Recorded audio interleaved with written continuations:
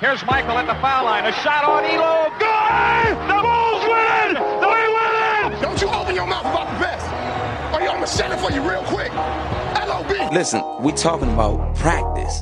Not a game. We talking about practice. Lewis gets it to LeBron for three for the win. Yes! LeBron James at the buzzer. Pass is caught. Diggs, sideline, touchdown. Unbelievable. Vikings win it. What was your mindset when you stepped in the batter's box? Go yard. I mean, I'm a pitcher. Why not swing as hard as I can? I got nothing to lose. It's nothing to man above. Don't put you in situations that you can't handle. Instead of saying, why me? They're saying this is what he want me to do. And Cleveland, this is for you. The way we approach the game is the same way we approach life. You do the right thing. You make the right play. You make the right play. And in life, it's the same thing. What do you feel in your heart is the right thing to do? And you do that. You know, it seems so simple, but sometimes the simplest things are the hardest things to do. And I think it's just that.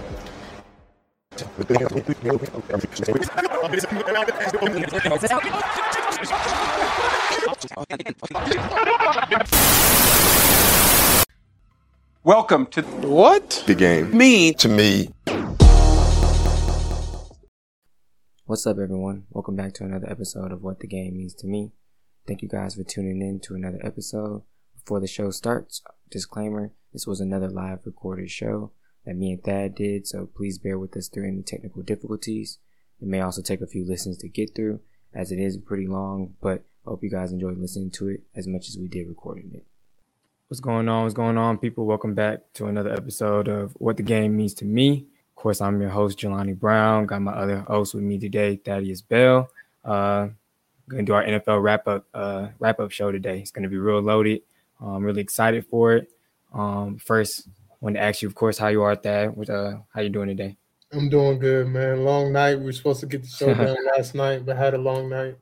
We're ready to get to it. Long wrap-up to get to, long season. A lot of ball to talk to. Last show about football for a little minute, so excited, ready to get to it. Definitely. Like I said, definitely going to be a loaded show today, and like I said, looking forward to talking ball with you. First, before we even hit on anything, Valentine's Day tomorrow, I wanted to do a little off-air talk, just ask got anything special planned, what you got going on, what you thinking about doing. No significant other to that extent to where I'm spending money for Valentine's Day. Might have a little piece come through later, but I know you have something different. Probably so. I'm thinking, she's in another room now, so I got to be quiet. But already, it's probably a little bit of gifts. Maybe we'll do a little bit of something tomorrow. So, like I said, a little different, but all in all, it's a day of love. We're gonna spread that joy, gonna spread that love. But happy Valentine's Day for everybody else watching. Happy early Valentine's. But of course, like I said, let's hop into this ball talk. Of course, unfortunately to me, I didn't really want them to win, but others may be different. Buccaneers took the Super Bowl this year. Of course, coming up on top, 31-9 against the Chiefs. I guess just initial thoughts, initial reactions from watching the game. I know we talked off air, but like I said, I guess it's almost been a week. How do you feel? Like, what's resonated with you? What do you feel went right for the Bucs and wrong for the Chiefs? Still in shock. Still mad that I lost my money. Yeah, I was about to say, I know you betted on it. Yeah, had to. Just shocked on both sides. Disappointed in how the Chiefs didn't adjust. You would think with the experience that Andy Reid had that they would have adjusted better and quicker. But by the Bucs, great game plan by Todd Bowles and great execution by Brady and the rest of his folks. Not what anybody expected. I knew the key going in was going to be the O-line and the D-line, but I just thought they would get dominated. Like Pat Mahomes was running for his life. He had a rough day throwing 2 picks, going 26-49, but I have some key stats that are kind of crazy. Yeah. On 56 dropbacks, he was blitzed 6 times, which is 11% of the times. Mm-hmm. And he was pressured 29 times. And on 27 of those pressures, they only sent 4. So usually he kills people against the blitz for some reason, but they felt so comfortable with their front four that they only, they got pressure with 4 all day, which is just crazy. If you can get pressure with 4 and drop your guys back. And they played them once, so they had the game plan. They played cover 2, let everything, get in front of them. They were successful. It was just shocking that Kansas City didn't run the ball. They came out in the third quarter and ran the ball effectively, and then they just went away from it, and Mahomes was running for his life all game.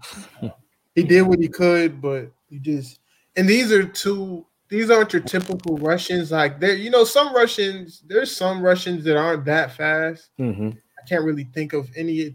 I'd say DeMarcus Ware, he was a Russian, but he wasn't the fastest guy. But Shaq Barrett and Pierre-Paul, they're like speedy guys, so you're not getting outside. They're containing. Exactly. It was just a rough going, disappointing game, a shocker to many people. But Brady's the GOAT. He got his 7th ring, did it in his first season with a new team, with a lot of help, but still shocker. What are your thoughts about it? Yeah, same here. Like I said, I know we texted and talked off air, but yeah, it was just overall shocking. You just kind of was waiting for the Chiefs to make that push, make that move. They've been in spots like that before, but time and time again, they kept shooting themselves in the foot, especially in the first half. In the second half, they weren't able to have any type of recovery. Like you said, the stat line for pressure and everything that Mahomes was receiving was just crazy. Like I said, I forgot what announcer said it at the end of the game, but he was like, they only blitz, like you just said, 4 or 5 times, and to get pressure with your front 4 and then basically have an extra DB in, have everybody drop back and be in coverage and solid coverage with those with the DBs that they do have. It's going to be tough on anybody. Especially with your two tackles out. But I don't know, the more, I guess it's been, like I said, a week, the more I start to realize. I watched Jeff, I don't know if he's watching, but he did like an all 22. He was kind of going over, what maybe changes the Chiefs could have made, or, what may have been on Mahomes, what may have been on the offensive line, just things that could have been there. And it did change my mind a little bit. I was like, all right, there was a few times, maybe sometimes the pocket was, it was decently clean, but, receivers weren't really getting open. They kind of was maybe running the wrong routes, wasn't getting correct separation, or wasn't, breaking off their routes a little bit. They basically wasn't, helping Mahomes at all. And then other times, of course, it was the line. They pretty much, like you said, pressure with 4, let everybody kind of through. Mahomes had to run. What was the stat? He ran almost 500 yards. Yeah, 497 yards. Yeah, trying to get away from the pressure. So it's it was ridiculous the things that he had to pretty much go through in order to try to keep his team in some type of in the game at all. But there was times, obviously, they got in the red zone 3 times. They come up with 3 or close to the red zone. I think in the red zone maybe 1 time, but basically got 3 field goals of that. Some of those you got to convert into touchdowns. You just got to. But like I said, for me, it was smart on the Bucs end because we know typically with the Chiefs, they look for the big play. And regardless of how many yards they may have gotten in between, when they got between that 30, 20, those times that they did, they locked it down. They shut it down. Like I said, they sent that forward. They dropped everybody back in coverage because you still got to score no matter how many yards you're getting in between, the 20s. You still got to put you into the end zone. So to hold them the 3 field goals on the Chiefs side, you got to convert 1 or 2 of those into touchdowns. That could swing the momentum. On the Bucs side, that's you couldn't ask for anything more perfect, to get those field goals out of a explosive offensive team like the Chiefs. So all in all, it just wasn't the Super Bowl everybody was expecting. Not the Super Bowl I was expecting. Definitely was hoping more so of a shootout. But like you said, Tom and the guys, he pulled it off again. Like I said, just it's new scenery, new coaching, new playbook. Obviously great weapons to help him out. But he did again. He showed, I guess, why he's the GOAT, why he's the greatest, and they pulled off something that no team has done as of yet. So. Congrats to them, hats off to them, but still was hoping for a better showing. I know you're sad, you lost your money. I lost a few bucks as well, but I guess just got to bite the bullet on this one and hope next year is a little bit different. But we kind of know what the Bucs did right and wrong. We'll hit on what they did, right, and kind of like what won them the game. But I guess you touched on it a little bit. What do you think the Chiefs? Where did they go wrong? What should they have changed? Was it a scheming thing? I know a lot of people said they should have, obviously ran the ball more. Andy Reid even said it after in the game. They should have ran the ball a little bit more. What do you think they could have done to, change their outcome and maybe make this game a little bit closer? The biggest thing was running the ball, running the ball a little more because, like I said, they were effective coming out in the second half. But, I like them when they had Mahomes on some rollouts, with the running back sealing the edge. just stuff to keep the Russians on their heels. You know, some screens here and there from under center. I know they don't do much under center, but some screens, some misdirection. But it was just tough. You know, like they could have done stuff different, but once they got down by that large amount, you know, the ends kind of just put their heads down and rush freely because they knew they were going to be very, very pass happy. That's the worst thing you can ask for against a team like that, especially with Vita Vea and Ndamukong Suh. That's a very good front four. Very I wouldn't say underrated now, but very undervalued front four, and they wreaked havoc. There's a lot of things they could have did on defense. They were just lost. I don't think there was any, you know. The Buccaneers had a very, very balanced attack with Fournette. They were hitting everybody. Gronk, Braid, AB, Godwin a little bit, Mike Evans on play action. It was just a balanced attack. They were pretty lost out there, and I think the Chiefs know in games like this, Mahomes can't be Superman every time, and he can't bail them out every time, so they're going to need more defense. But for the Chiefs, I really don't know on defense. You know, they just look lost. They were out game plan, outplayed, all that. And on offense, it's just it'll come back to bite you when you have to go against a front four and a front seven like this, and then you've already played the team, so they have a game plan for you, and they know what went wrong the first time. And with all those offensive linemen out there, wasn't too much they could have. For me, they should have ran the ball more. Yeah, to keep it balanced because they knew they were pass happy. Yeah. When you're not expecting to run, there's nothing you have to look for as a D, and you're just out beating the tackle to the edge. When you have those second string and third string guys in there don't have many reps, it shows. And the moment was too big. In that same tackle, I can't remember his name, Mike Rimmers. He was the same tackle for the Panthers that played in Win versus Von Miller when he had that career day and won Super Bowl MVP. Just wasn't good. They could have schemed better on offense though, but I still feel like without those tackles in, the Chiefs might have lost the game because I feel like I'm not saying they found a blueprint. They know what to do. Yeah. The Bucs do. Exactly. And one thing I want to say before you take over, I don't like everybody saying, you know, they found a blueprint to stopping the Chiefs. Stop that. They're going 13-3 next year. They'll figure it out. They'll figure something out, you know, they finally met their match. And that's a good thing though, because they were for the past year and a half, they were these little 14-point and 21-point deficits were nothing until they finally met their match. You know, it was meant to be. And if anybody, I was saying this to one of my friends, like if it was anybody, Brady would be the one to like break this streak because he knows how to handle big leads. He knows what to do. He knows what the Chiefs have done. Like he's going to control the clock. He's going to make smart decisions. He's been there before. So if anybody did it, I wasn't surprised at it. What are your thoughts though on the game plan? Yeah, for me, same thing, kind of like you were just saying. The Chiefs probably should have ran a little bit more.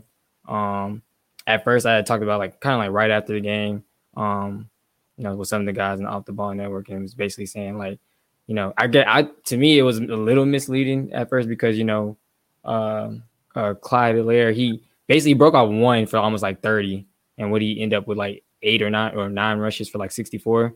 So I was like, you know, 8 rushes for 30 yards. That's still, I mean, you average that out, it's what. You said 8 for 30? 8 for so like if you kind of take that one long one out, it's like about 4, somewhere between 4 or 5 yards a pop, which that's solid numbers. Like I said, when you do the math, like they honestly should have probably ran a little bit more. Obviously, they were down, you know, by so many scores. You know, even in the third quarter, you know, or beginning third quarter, going throughout the third quarter, to where I guess that changes the game plan a little bit. But you still, like you said, you got to keep the defense honest at some point. You know, to try to stack the box, to try to, you know, just switch it up. Because like you said, they rushed 4. They had 3 high safeties a lot of times. They just, you know, had an extra DB. They just had people in coverage because they know the Chiefs wanted, you know, that deep pass. They want to go for the long ball. They want that big play to pretty much break it all open, and they shut all that down.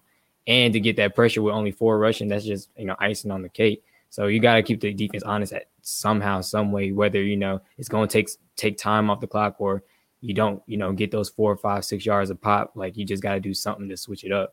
And, you know, rushing for, it couldn't have been no more than 12, 13 rushes as a whole the entire game.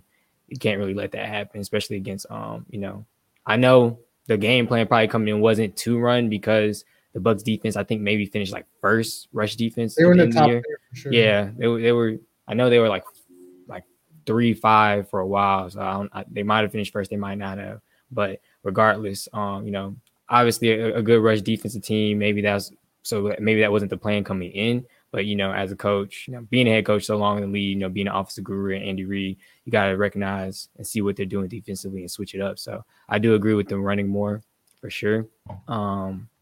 Also, I mean, like you said, it might not have made much of a difference. I think eventually that pass rush was going to, if it was a close game, whatever the case may be, that pass rush was going to get to Mahomes. I don't know if you could have pulled off the magic that he typically is able to do because, those tackles were out. We saw he was getting pressured and rushed all day. I don't know if it would have made much of a difference, especially the type of lead that they had, and just the confidence of everything that, the Bucs was playing with. But, I don't know. Like you just said, I just don't think it would have made much of a difference. I think, like you just said, it's not really them meeting their match. I think it was just, I think you said it, or someone said it, it's not like the NBA. You got 7 games to figure out your opponent. You got 1 game in football. So he's like, if it's just not your day, it's just not your day. They were down Fisher. They were down. I forgot the other tackle's name. Schwartz. Yep. Yeah. So. And then the other guy, their right guard, he was helping out with COVID. I forgot his name. It's hard to say. He has I remember last names, but him and DeMarcus Robinson, I think, were put on the COVID list. Man, he was out the whole season. Oh, the guard. The one that I can't say it's like Tariov. It's hard to say, but he opted out, and that's 3 starters. Yeah, so it just wasn't their day. Like you said, next year, I obviously think it would be different. They already opened up as the Super Bowl favorites. So it's just like I said, it's not like them meeting their match. Like you said, it's a veteran quarterback, a veteran staff that knows what to do with leads and knows how to control the ball, knew how to game plan against Patrick Mahomes. And with the guys on the line that were missing, they knew what to do. And I think that just showed. And that's why they won 31-9, honestly. So it was a very dominant performance, though. Yeah. And like you just said, kind of a coming down to earth game, maybe for Pat and the Chiefs. They obviously, like, these last 2 years, their run was, it's been pretty incredible to see, whether they've been down by 14.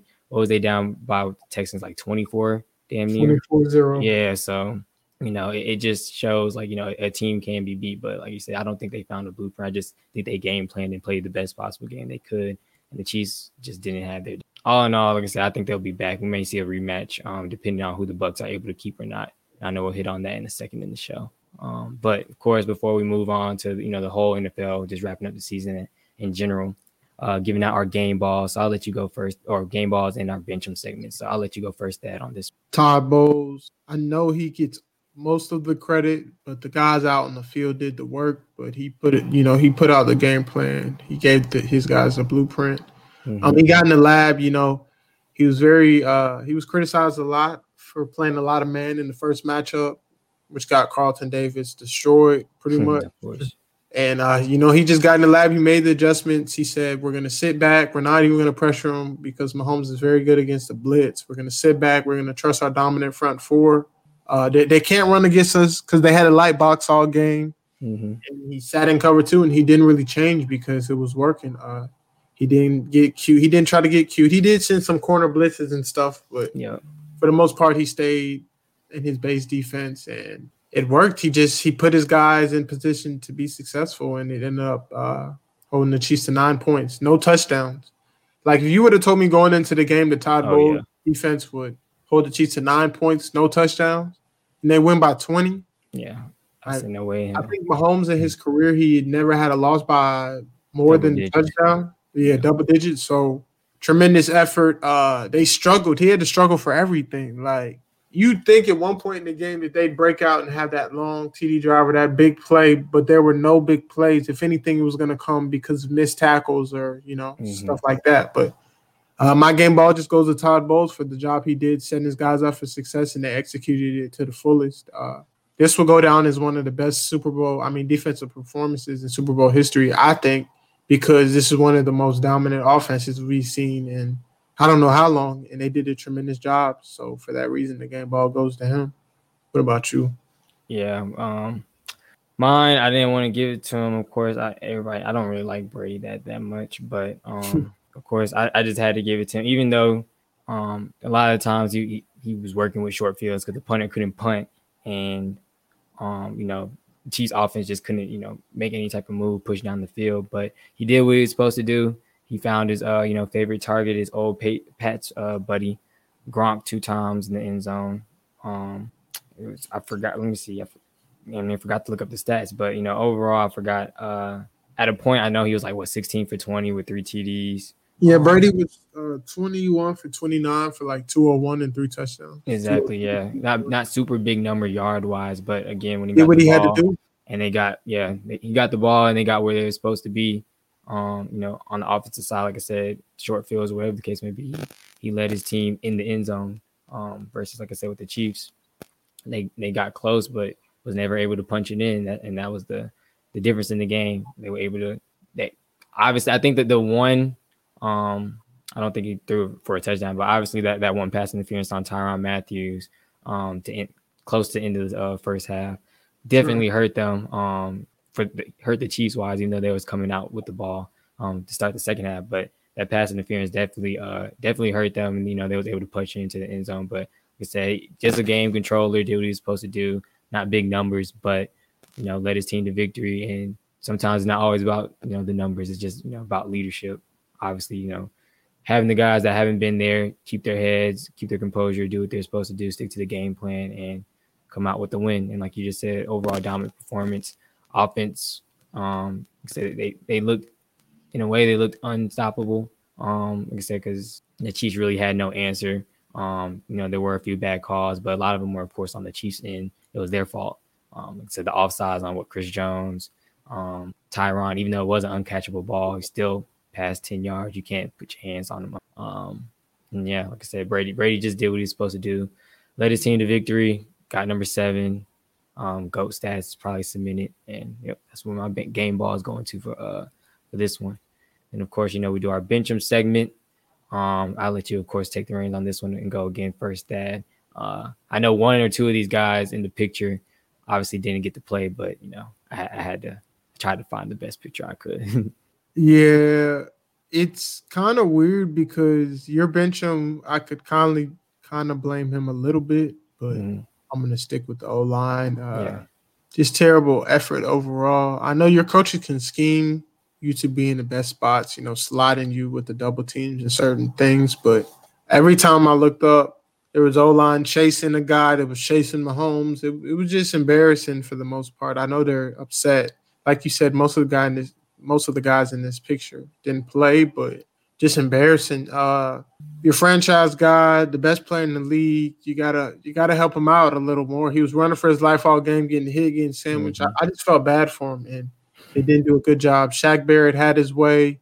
They even had, I was looking at some tape, and they had Vita Vea on the outside, so pushing the edges so that Mahomes couldn't scramble out to the left. And it was just bad. Everybody had their way on the defensive side for the Buccaneers, and it was just embarrassing performance. I can't really go in depth about what particularly they did bad, but they just got beat. They didn't have a lot of heart.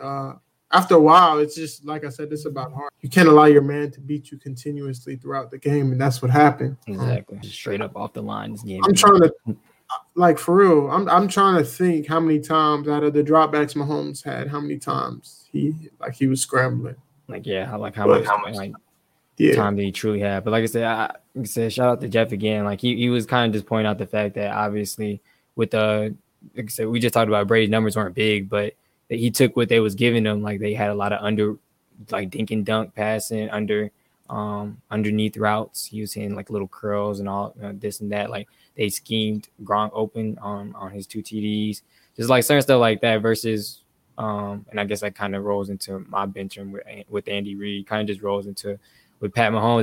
They never did. I know that's not the type of ball they play, but you got to eventually start to do that. Like I said, we already talked about they should have started running a little bit more. Regardless of how many scores you're down, you just gotta keep the defense honest. And like I said, with the offensive routes that they were running, like everything was just deep, and it just took so long for everything to open up for the receivers, for Kelsey, Hill, and all those guys. And having, like I said, 3 high safeties and so many people, back deep anyway, is going to be hard to, it's just going to basically be hard to hit those deep routes. And obviously with the line not holding up their guys, holding up their end of the bargain, Pat Mahomes having to rush around and try to, scheme and find guys open.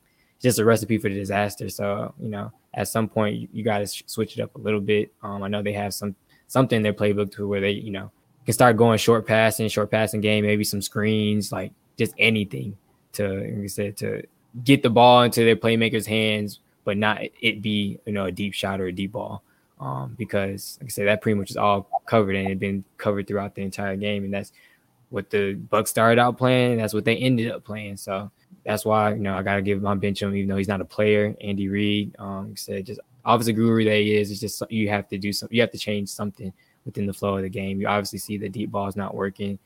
The line is, pieced together. You don't have your starting tackles. And like Dad already said, you don't have the guard that opted out for the year. You got to give your, Pat Mahomes some type of help with that front four.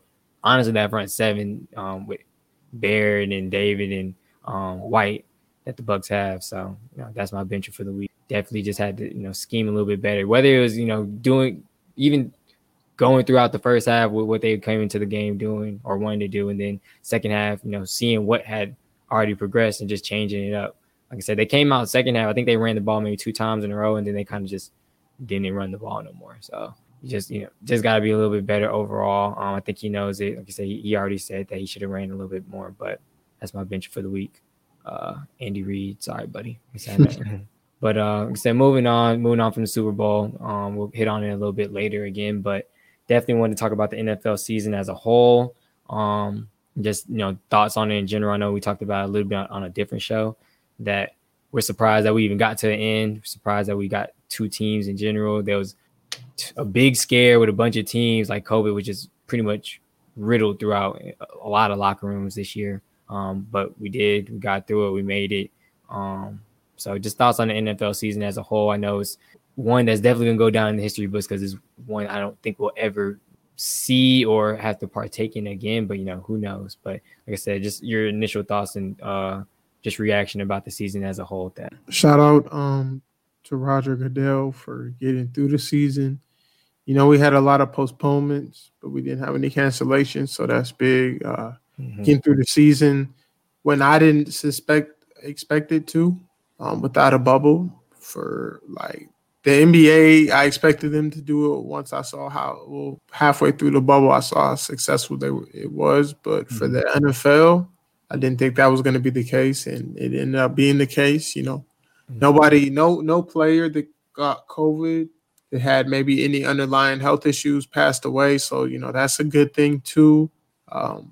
Everything just went as planned. Now, I wouldn't say when it's planned, but I feel like, I don't know who Roger Goodell talks to, but I feel like even they had a little bit of doubt that, that they wouldn't be able to get through the season.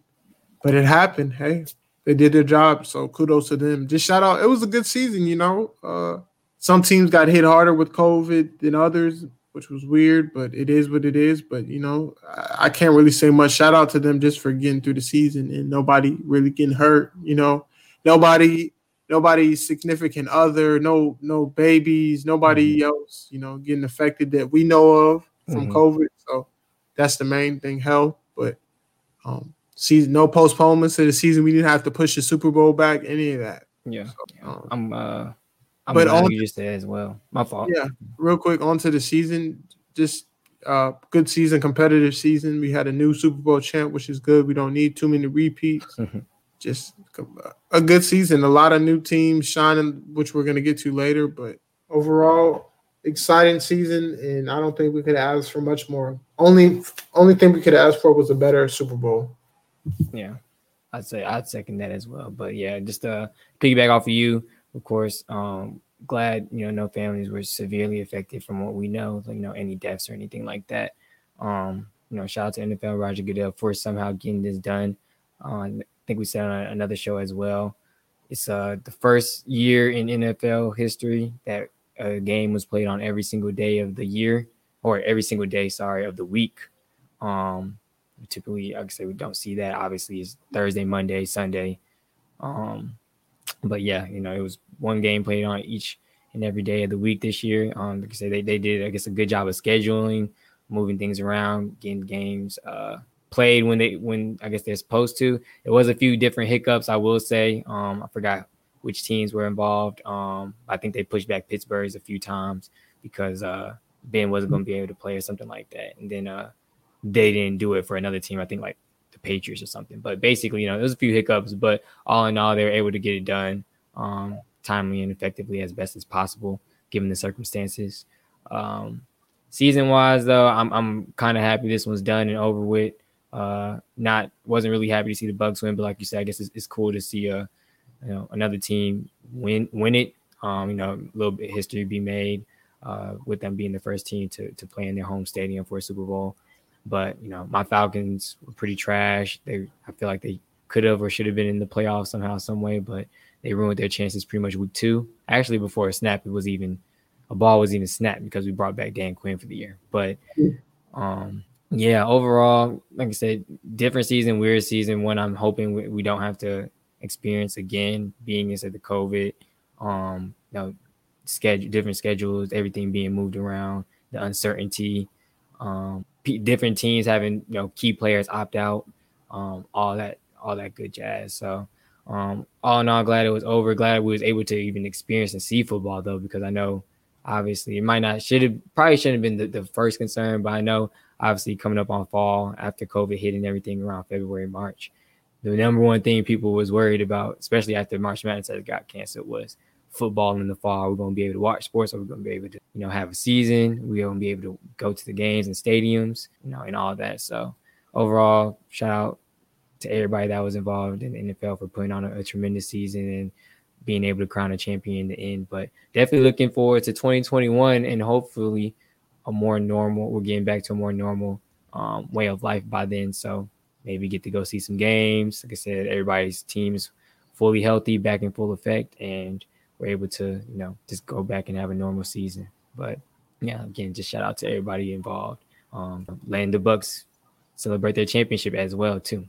But next thing I want to move on to is the playoff teams that did make it, and pretty much the next steps that they can take to either get back to the playoffs or be the next Super Bowl champions. So I guess we can start off with the AFC first. Of course, we had Baltimore, the Bills, Kansas City, the Browns, Indianapolis, and the Titans make the playoffs on that side of the conference or side of the NFL. So that we'll start. I guess we'll start with the Ravens.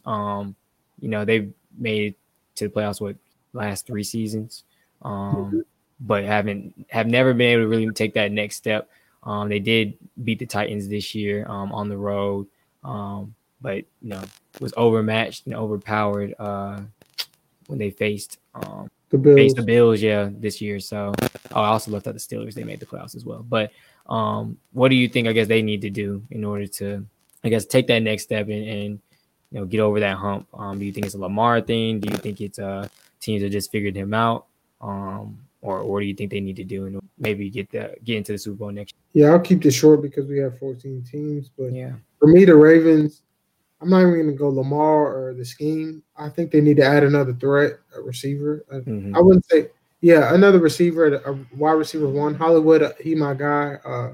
His speedster, he's a good receiver, but he's not a number 1. Like a team can put just a regular corner on him, and on that corner's best day, they might be able to take him out the game. So for me, it's getting Lamar another deep threat because early in the season, they were keying into the plays. Lamar and them said they were calling out the plays. So you need – and it's mainly, run plays. So they need to be more versatile and have some more weapons. I know Willie Snead's a nice guy. Mark Andrews is a good tight end. But you need to add a guy, a dude, just a dog out there. So for me, that's it because – in the secondary, they're pretty good after their little Earl Thomas debacle. They're pretty good in the secondary with Peters and Humphrey.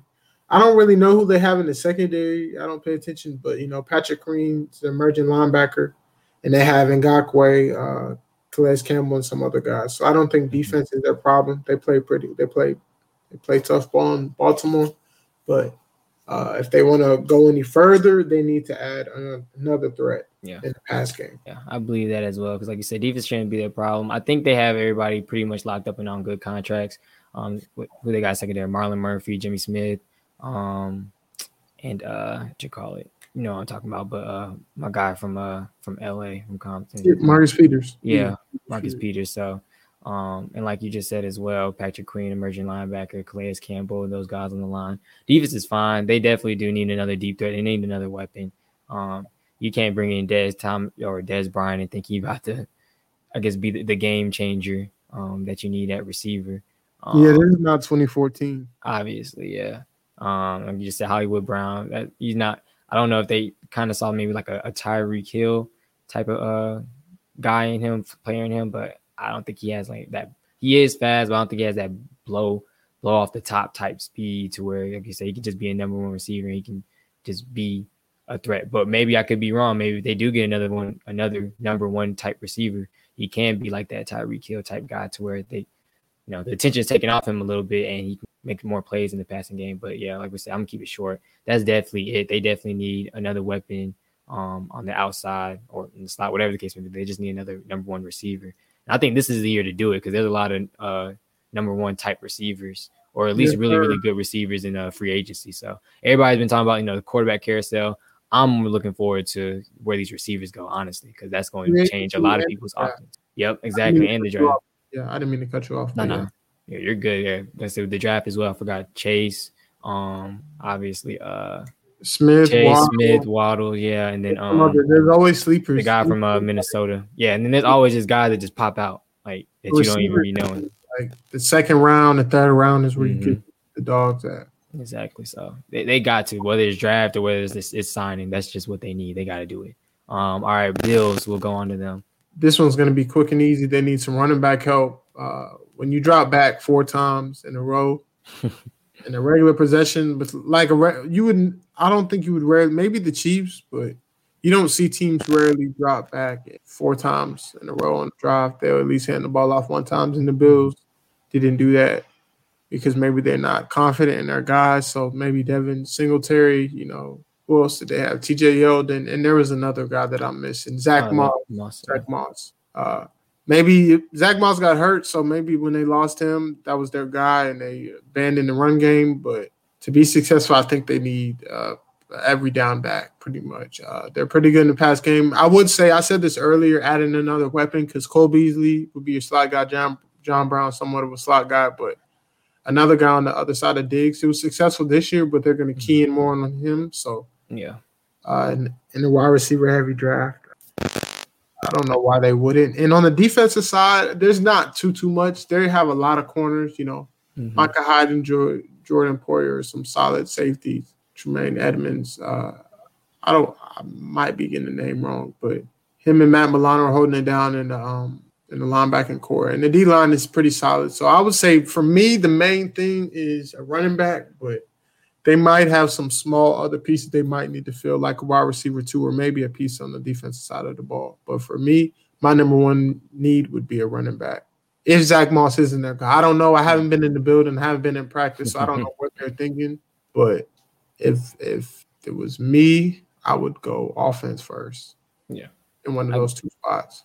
I can see that as well. I think I have to look. I think I got it up here somewhere, but their needs, like I said, I would definitely go running back as well because I've been saying it all year, like it's just going to bite them in the butt at some point. They can't just be passing the whole game. Like, like you just said, they're going to key in on Allen and Diggs. Like that's pretty much what had been working. And it did work up pretty much all the way up to the end of the year, when they had to face KC again. But, they just need that balance. They need a running attack. They also maybe need a little bit more help on the defensive line. I know a few people said they can use another edge rush. I've seen even some people, which we're going to get to later on in the show, they want J.J. Watt to go up there. But those are 2 things I think that they should hit on. They can't hit on another receiver, doesn't hurt whatsoever. Like you said, they do got kind of 2 slot guys. If they have another outside threat that can pair with Diggs, they makes them just even more elite and explosive. So definitely, I'll agree with you on that. And pretty much those same things I said, either defensive line or, back help and receiver couldn't hurt anybody. Steelers. This is I don't want to disrespect Big Ben. He's my guy, but for me, I don't know Haskins. I still believe in Haskins, so I'm going to scrap that. I believe in Big Ben for another year. His elbow is a little sore. Haskins, I think he'll have a nice bounce back sitting under Big Ben. I'm going running back. James Conner is not Le'Veon. I know they were hoping he might be, but he's not. And Benny Benny Snell is not. Yeah, he's a hard-nosed runner. He's gonna give you effort. He's gonna run hard, but he's not that guy. So I'm gonna go running back. They have a solid little receiving core with Claypool, Juju. I don't know if they're going to re-sign him, and Deontay Johnson. Then they got Ebron and another guy tight end. So I'm going running back. They need a run game. Their offensive line got soft, and they just like the Bills, which is crazy. They abandoned the run game. There were some games where they dropped back, even though it was dink and dunk passes. They throw the ball 50 times a game, which is unnecessary, and it lost them some games. So I'm going running back. Yeah, I said this in a previous episode. I see them, if Najee Harris falls to them, I could see them taking them in the first round. Oh yeah, definitely. That might need to be who they key in on if he does fall that far. But yeah, like you said, quarterback wise, there is some questions there just because of what Haskins has done on and off the field. But bringing them in, I think Pittsburgh is probably the best situation, just the overall best situation for him. I think that type of organization would do him well, and maybe a year under Roethlisberger, maybe they'll turn him over in 2 years and he'll be ready to go. But still maybe some questions there. Like you said, running back for sure. If Najee Harris falls to them, I can see, and they're able to keep their tandem of weapons. At receiver, I see them because defense has never really been a question for them. It wasn't a question for them this year either. They're pretty stout on that side of the ball. So it's really just all offensive help. I think I looked it up as well. They need a little bit of, I guess, interior offensive line help as well. So maybe a guard. Obviously they're nowhere near. I don't even know if he plays guard. Probably play guard and tackle, but Penei Sewell, they're nowhere near able to draft him unless they. Wait, are you talking about for the Steelers? Yeah, I'm talking about for the Steelers. Like they just, it's one of the things I looked up. They said they need some like guard help. So I hate to break it to you, man, but he's not. Oh yeah, I was saying there's no way he's gonna fall to them unless they just give a I think that's Cincy's guy. Yeah, I was saying exactly. I was saying unless they give a shitload of picks and players, trade up somehow, some way, which I don't think they would do. That's the only way I was saying like that would be able to happen. But those are the three biggest needs that they have, and I don't know which ones they're gonna address first, or if they're gonna address all of them and be able to hit all of them. But yeah, those are the questions, and they can easily get back to the playoffs. But like I said, they gotta fix those things, and mainly probably the running attack. Because like you said, they had a few like games in the beginning of the season that James kind of looked like he would, be all right, feeling well, and then they have a nice little rotation. But like you said, they abandoned it hard. And Big Ben, I don't count on Big Ben throwing the ball 50, 60 times a game and you winning. I can't. But next we'll move on to Indianapolis. Short and simple quarterback. Phillip Rivers, like I said, he probably can't even throw the ball over 40 yards. The defense was a surprise this year. Ben Stout, I thought they had some holes, but they have some. I wouldn't even say just some guys, but they have some solid players that play well in the scheme, and they play together, and that's all you need for defense. So they rally to the ball well. They play their assignment, and they make plays. That DeForest Buckner trade was game-changing, and that showed first-round picks aren't that valuable because you can trade it, but you got to hit on the guy. When you trade one for an established player. But for me, I'm going quarterback. That's you got T.Y. Hilton. He's getting older, but you got some speedy guys, Paris Campbell, and then you got Michael Pittman, who I've always been fond of ever since his days at USC. You got some guys. You got the first or second best O-line in the game, and a promising running back, Jonathan Taylor, who fell to them in the second round. So I say the only thing really missing is quarterback. Maybe you want to fill a receiver, but their main need if they want to go further, quarterback is the main position in sports, and it's the best position in football. So you gotta, if you want to win, you gotta have that guy behind the center. And, I'm one of few people, but I think Carson Wentz is gonna be their guy, and I think he's a capable player. He just needs to get out of Philly, a new change of scenery. Yeah, Frank Reich, him and Carson did well together, so I think that'll be their guy, and that's their biggest need. That's exactly what I was going to say. You hit on it before you finished off. I think Carson's their guy as well. They obviously do need a quarterback with Phillip Rivers retiring. I don't know what that was the other day. I didn't read too much into it because I forgot what I was doing, but like a little bit of rumblings of Andrew Luck unretiring or something. Did you I guess see or read anything on that? Okay, so I seen it somewhere. A few people was talking about it, tweeting. I didn't look into it or try to read on it. Obviously, I don't think that's going to happen. But anyway, like I said, I think Carson Wentz is their guy. obviously quarterback I think is their number one need. Everything else I think they're pretty stout at as well. Like they have 3 teams in a row. It's the third one. The AFC has some solid defenses. Like I said, they have great linebackers. They got a nice front four, like you said. That trade for trade for Buckner definitely helped put them over the edge in that front 7. They have solid DBs as well. I think quarterback, and I would say another wide receiver, just because T.Y. doesn't really look the same this year, last year. Like it's kind of, it looks like he's kind of like on the decline. Ever since Andrew Luck left. Yeah, exactly. And what you call it, Pittman, obviously it's his first year. I think, not every receiver pops off in the first year, maybe not even the second year. They kind of all have their time. We saw it this year with Corey Davis. Like a lot of people was about to give up on him, but he had a really, really good season. So, I think them adding another weapon though wouldn't hurt. Like you said, they got some young and capable receivers, but maybe a game changer with, like you said, so many receivers being available for free agency, and like you said, so many receivers being available in the draft. So another team that maybe needs some offensive help, quarterback and wide receiver. Titans. For me, neither for now. Like you just said, Corey Davis showed that I wouldn't say he was worth the number 5 pick, which I think he was, but he had a breakout season. Ryan Tannehill has been consistent. I don't know where his stats were, but they were damn good this year. He didn't fall off. He had a very good season. So I'm going to stay away from that. For me, I'm going to go secondary. Dory Jackson has struggled a little bit. Christian Fulton is okay, but I don't think he's the guy. So for me, no. Scrap that. I'm sorry. That's the second thing. Secondary. First thing, they need some damn pass rush. Vic Beasley and Clowney weren't. Yeah. Those were 2 wastes of signings. Vic Beasley, I think they cut him early. Yeah. And Clowney, I don't know what it is, man, but he just hasn't lived up to what everybody thought he was supposed to be. Mm-hmm. But for me, the biggest thing for them is pass rush. Quarterbacks sit pretty when they play them for the most part. And that's way different from the days when I was growing up, like with Javon Curse and people like that. They the biggest thing for them is pass rush. So I think that's what they need to go get. I don't think they're picking low enough. I mean, I don't think they're picking at the bottom of the first round to get the guy Thibodeau or Roche from Miami, but they need to get a pass rusher in free agency or the draft, or it won't be good because you can have. I know Dory and Christian Fulton struggle. Like I said, they need secondary help too. But even if they were lockdown corners, they can only lock up for so long. So you need that pressure. Yeah. That's why I think they need to D-end. Maybe it's just obvious to everyone, but we're pretty much sweeping in agreeing with it almost. Like their defense was terrible, trash. I don't even know another word for it. Like, it just was ridiculous because I think they were like 20. They was ranked 20 something, like 27, 20. Yeah, this pretty much at the bottom. I think like 27 pass. I don't remember what rush was. But I know it's like somewhere high as well, like 5 maybe. Yeah, they need edge rush for sure. Like you said, Clowney hasn't really anything. I already knew Vic Beasley was going to be a waste. They signed him. I was just glad he was out of here. Cornerback definitely need help.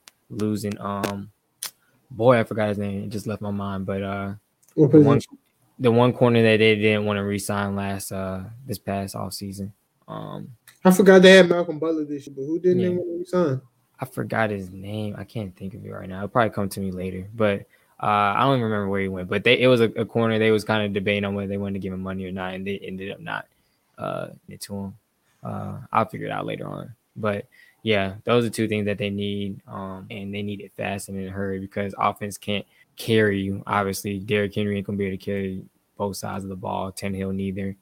Corey Davis and A.J. Brown. They just need a defense to be able to stop somebody because offensively, we saw they climbed back in a lot of games that they were down big in. But why were they down big in them? Because probably the defense couldn't stop a soul. So that's what they need help in. I don't know what they can do to take that next step in the playoffs. Being in, it looks like the AFC is continuing to grow and just be better each and every year. So, I don't know what they can do to get over the hump, but they definitely need help on the defensive side of the ball. And I think to finish off the AFC, and we'll hit on the NFC real quick, the Browns. For me, this one is going to be tough because it's not really a need, but they could fill this spot. On offense, I think they're pretty good. I'm going to, ride out with Baker for a little bit. They got the 2-headed monster with Chubb and Hunt. Their O-line was very, very good this year, and the receiving core got it done, even though, people don't really know who's on the receiving core besides Jarvis Landry and maybe Higgins, but they got it done, and their tight end core is probably the best in the league. But I'd say they can add a little bit of help in the linebacker core. I would say secondary, but I'm going to be patient because they had 2 young guys that were hurt, Greedy most of the year, and then their guy Grant Delpit, he tore Achilles in preseason, so he wasn't there. That's 2 guys that were supposed to be starters, and they got Ronnie Harrison. So I'm going to say they can just add some depth in the linebacking core. I don't know who's really there besides Mack Wilson, and there's another guy that's there, but I can't think of his name at the time. So I think they should add depth there, and maybe if they didn't resign Olivier Vernon, put some help on the other side of Myles Garrett. But other than that, I think they're set. They played well against the Chiefs, in my opinion. So I think they're, just building on the momentum they have right now. They got a solid foundation. I think they found their coach. So, just keep pushing and add depth in places that you are weak. And like I said before, I watch these teams. I don't know anybody in the front office, so I don't know what their needs are. Who's really, really struggling. So I can only go by what I see for the most part and my knowledge. Yeah. Same here. Yeah, they're going to be one of my teams, obviously, that overachieved as well. I mean, in a way, I know last year, everybody wrote them off to Super Bowl once they made the trade for Odell and then signed all these free agents or guys in free agency. But in a way, they kind of overachieved. Winning 11 games, with a new head coach, no offseason, just, a bunch of change in general. That's pretty impressive. Like you said, safeties would be the only question, but they do got 2 young guys that are really, really good. And when they come back for injury, I'm pretty sure they're going to show that as well. Like I said, just depth maybe on the interior defensive line, maybe some interior pressure, some run stopping help for Myles Garrett and, Vernon on the outside. Like you said, linebacker, they're pretty set as well. But like you just said, depth can never hurt. Offensively, obviously, they got a 2-headed monster in the run game. If they don't trade them, they will get Odell and Jarvis back, and Higgins, like you said, has emerged. They got really, really good tight ends, Harrison Bryant, Njoku, and my guy here in Atlanta that left. Forgot his name. But Hooper. Yeah, Hooper. So, they're pretty much set on offense. As long as Baker continues to grow and starts to flourish, in his role as leading that team, they don't really got any questions on that side of the ball. Just more depth on the defensive end. And they're going to pretty much give the Ravens and Steelers and I guess everybody else in the AFC a little bit of a scare whenever they have to play them. So it should be a good division. Definitely. I think that's at first the best division in football to me this year, like probably the first half of the year, definitely was the NFC West. But to close out the year, to end it all off, I think the AFC North probably definitely takes the. Yeah, the Bengals, they're. I think they'll be okay. They're coming a little. Yeah, especially with Joe Burrow being back healthy. Yeah, they got the position they need, so they should be taking steps forward. Yep, filling all the other little holes that they have. Like you said, offensive line for one, because he wouldn't have been hurt if their offensive line was somewhat decent. And then just building up the rest of the defensive side of the ball. So yeah, that's going to be a fun division to watch in the next upcoming year. And well, once the Steelers figure out who they're going to get at quarterback, everybody in that division at QB is pretty young. So let me see. And obviously we're going to move on to the NFC now. Did we even do Kansas? We did Kansas City for the Super Bowl. I'm about to say that. I mean, there's not really much. Yeah, I'm about to say we don't really. Some help on the D line, and maybe I wouldn't even say offensive line help. They just got to keep people healthy. So, yeah, we can move on from that one. Honestly, but we're gonna make it look. Yeah. Let's hit on. We'll do the Bucs last because they won the championship, obviously, but we'll hit on Seattle. We'll hit on Seattle first. This is going to be very quick for me. Offensive line help. That's the reason why Russ spoke out on the Dan Patrick show. He was tired of getting hit. It's been going on for some years. They got him a little help with DK, which they slipped up on, but he's been getting hit for years. That's why they traded for Dwayne Brown from the Texans. So it's a quick one for me. But their defense need help too. So it's a tough one. But the best, you got to protect your quarterback. That's the main thing. Scrap defense. You need to keep your franchise guy clean, and he's very unhappy at the moment. Maybe that has a little bit to do with his wife being a superstar. She needs to be in not Seattle. So QB1 clean, so he doesn't want out. Yeah, the superstar wife started to try to make put little bugs in the guy's ear and try to make moves certain areas. Obviously, she might want to go to LA, maybe New York, maybe even who knows back home. Here in Atlanta, but more likely LA, something like it's kind of close. But like you just said, got to keep him happy. They definitely need some defensive help, some work on that side of the ball. But you invested so much money in Russell, you got to invest in some guys that can protect them as well. So I think that's, a little bit, they definitely need some type of help on the offensive line. But obviously defense is where a lot of the work comes in. I think they need to still find another corner, another lockdown, shutdown corner. I think there's a few guys in the draft that could be that. They have the potential maybe, but more than likely, I feel like they need to go and get one of these free agents. Maybe, who knows? I don't know if he still has that. I think he still does that number one type corner in him, at least to help on the other side with Griffin. But Patrick Peterson, you never know. Like I said, we're going to get to that later on in the show as well. But they definitely, I think, need another corner and another edge rush too, I guess. Yeah, I think those are two probably biggest things I'd say. When they got Carlos Dunlap from the Bengals, their pass rush got better. So. Yeah, I would say if they get another guy on the opposite side of him, it should put them right back in. I won't say elite format, but they should be capable to rush the passer and get a little bit of pressure on opposing quarterbacks. So, Washington football team. Quarterback. Their defense played well. A lot of young pieces, a lot of young players, and a lot of young pieces that played well. I wouldn't mess with that for a while. I wouldn't mess with it. I know this is a little weird, but I have them in the Madden franchise, so I know they got some young pieces. And so, yeah, I'm going to go with quarterback. Alex Smith is obviously not the answer. Heineke, they signed him because he played well, so he's a solid backup. Shout out to Aaron Heath with that guy, but you need a quarterback. Terry McLaurin's got it done with mediocre quarterbacks for these first two seasons. So I like to see them get him a guy and to add some help. They have some guys playing well at tight end, but I don't know if they're the future. Logan Thomas, people like that. But my main thing would be quarterback. Like I said before with the Colts, if you don't have the guy, you can't win the big game. So until they get that guy, they can't think about having any getting to the playoffs or having any playoff success. So I'm going to go quarterback. Yeah. Unfortunately, I guess they thought Dwayne was the guy. Obviously wasn't the guy. Yeah. Everything else, though, they pretty much, as an organization as a whole, I'm going to shout them out first. Like they've done and took in the right necessary steps, obviously, with scrapping the Redskin, or sorry, I won't say the R word, but the R word, scrapping that. Pick wise, they got Chase Young. Their whole front four is incredible. Kerrigan, Sweat, just a nice pieces on the defensive side, but especially in the front seven. Like you just said, they need a quarterback desperately. Outside of that, they probably need a wide receiver as well, desperately. And it's crazy to see, like, most of these playoff teams that we keep talking about, everybody needs offensive help. We literally been hitting on offense the entire time. But, yeah, they definitely need a quarterback, whether that's in the draft or they try to pry away one of these guys, Deshaun Watson or whoever else, Sam Darnold possibly, in some type of trade. But, yeah, quarterback and wide receiver, they need it. Like you said, Scary Terry has done a great job with very, very mediocre quarterbacks, and it'd be crazier to see what he can do with another guy opposite of him that can take some pressure off of him, and then a quarterback that can give him and the other guy the ball. So definitely quarterback and receiver for me. Next, we'll hit on Chicago. Chicago for me is tough. I say Allen Robinson is on his way out because he's not really happy with the organization.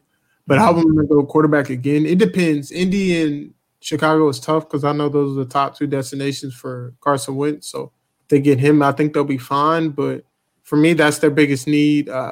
Defense wasn't what it was in 2018 and 2019. I can't recall exactly what year that was, but it was one of the two. But I'm going to go with offense. They have a little bit of weapons, but if they don't re-sign A-Rob, they need another weapon. But they need a quarterback regardless. So it's a tough situation, but they just need, for me, offensive help. David Montgomery played well to end the season, but he tweeted something the other day thanking Chicago for his first couple of years. So it's a tough one. For me, I'm going to just go overall offense. They need offensive help. But start off, like I've said previously in this episode, the quarterback is the number one need for any team that's needing a quarterback. It seems like it's a lot of teams that we talking about need quarterbacks as well. It's the most important position in football, as you know. But, just offense. Just going to keep it short and sweet. Offense. Like you said, they may lose Allen Robinson. Quarterback-wise, there's so many questions. But obviously, they're not comfortable with Mitch. Nobody is, man. Yeah, nobody. So, just offense. Running back-wise, I don't even know. David Montgomery has been okay, but I still think they can upgrade maybe at that spot as well. I know like they had a tandem with him and Cohen because Cohen's more so of the receiving back, and they can kind of switch him in and out. But maybe they may need a guy that maybe is just best in the pass and in the run that can do both, just offense. So yeah, keep it short and sweet, like you said. The Rams. For me, they just got their QB1. Mm-hmm. This was a tough one for me because their defense played so well. So I wouldn't say another corner on the other side of Jalen Ramsey. Their pass rush was there. For me, I go linebacker help and additional line help because Andrew Whitworth is getting old. He's played well. I think he's had a Hall of Fame career. Yeah. But he's really old. Like, yeah, I remember watching him in Hard Knocks when the Bengals were around, and I was like 10 years old, and I'm 23 now. So he's been around for a minute. So I'm going to go additional, it wouldn't hurt to have any depth. So O-line depth or linebacker help because their receiving core is young, well, not young. Van Jefferson is nice. Cooper Kupp is somewhat young, but he's not young, so I can't say that. But they have the guys in those spots. And Cam Akers was a bright spot towards the end of the season, so I don't see them getting a running back. So I'm going with additional O-line help, but before they might add these. But apparently they don't think they need one because they don't have any first, second-round picks. So yeah, we shall see. Exactly, yeah. They just got to hit on them later-round picks. They do pop up, so. But yeah, like you just said, I don't know how much longer he got. I guess he's looked okay for as long as he's been playing. Yeah, but that's you can't. I don't know. I don't see it on the offensive line too. That's the trenches, boy. You can't. I don't know how much longer he's gonna be able to last, but I guess he just built differently. But yeah, I feel like you just said, if not address the offensive line, have somebody to come in to take his place eventually within the next year or two. I can definitely see like a hybrid type of linebacker or somebody that can come off of the edge as well.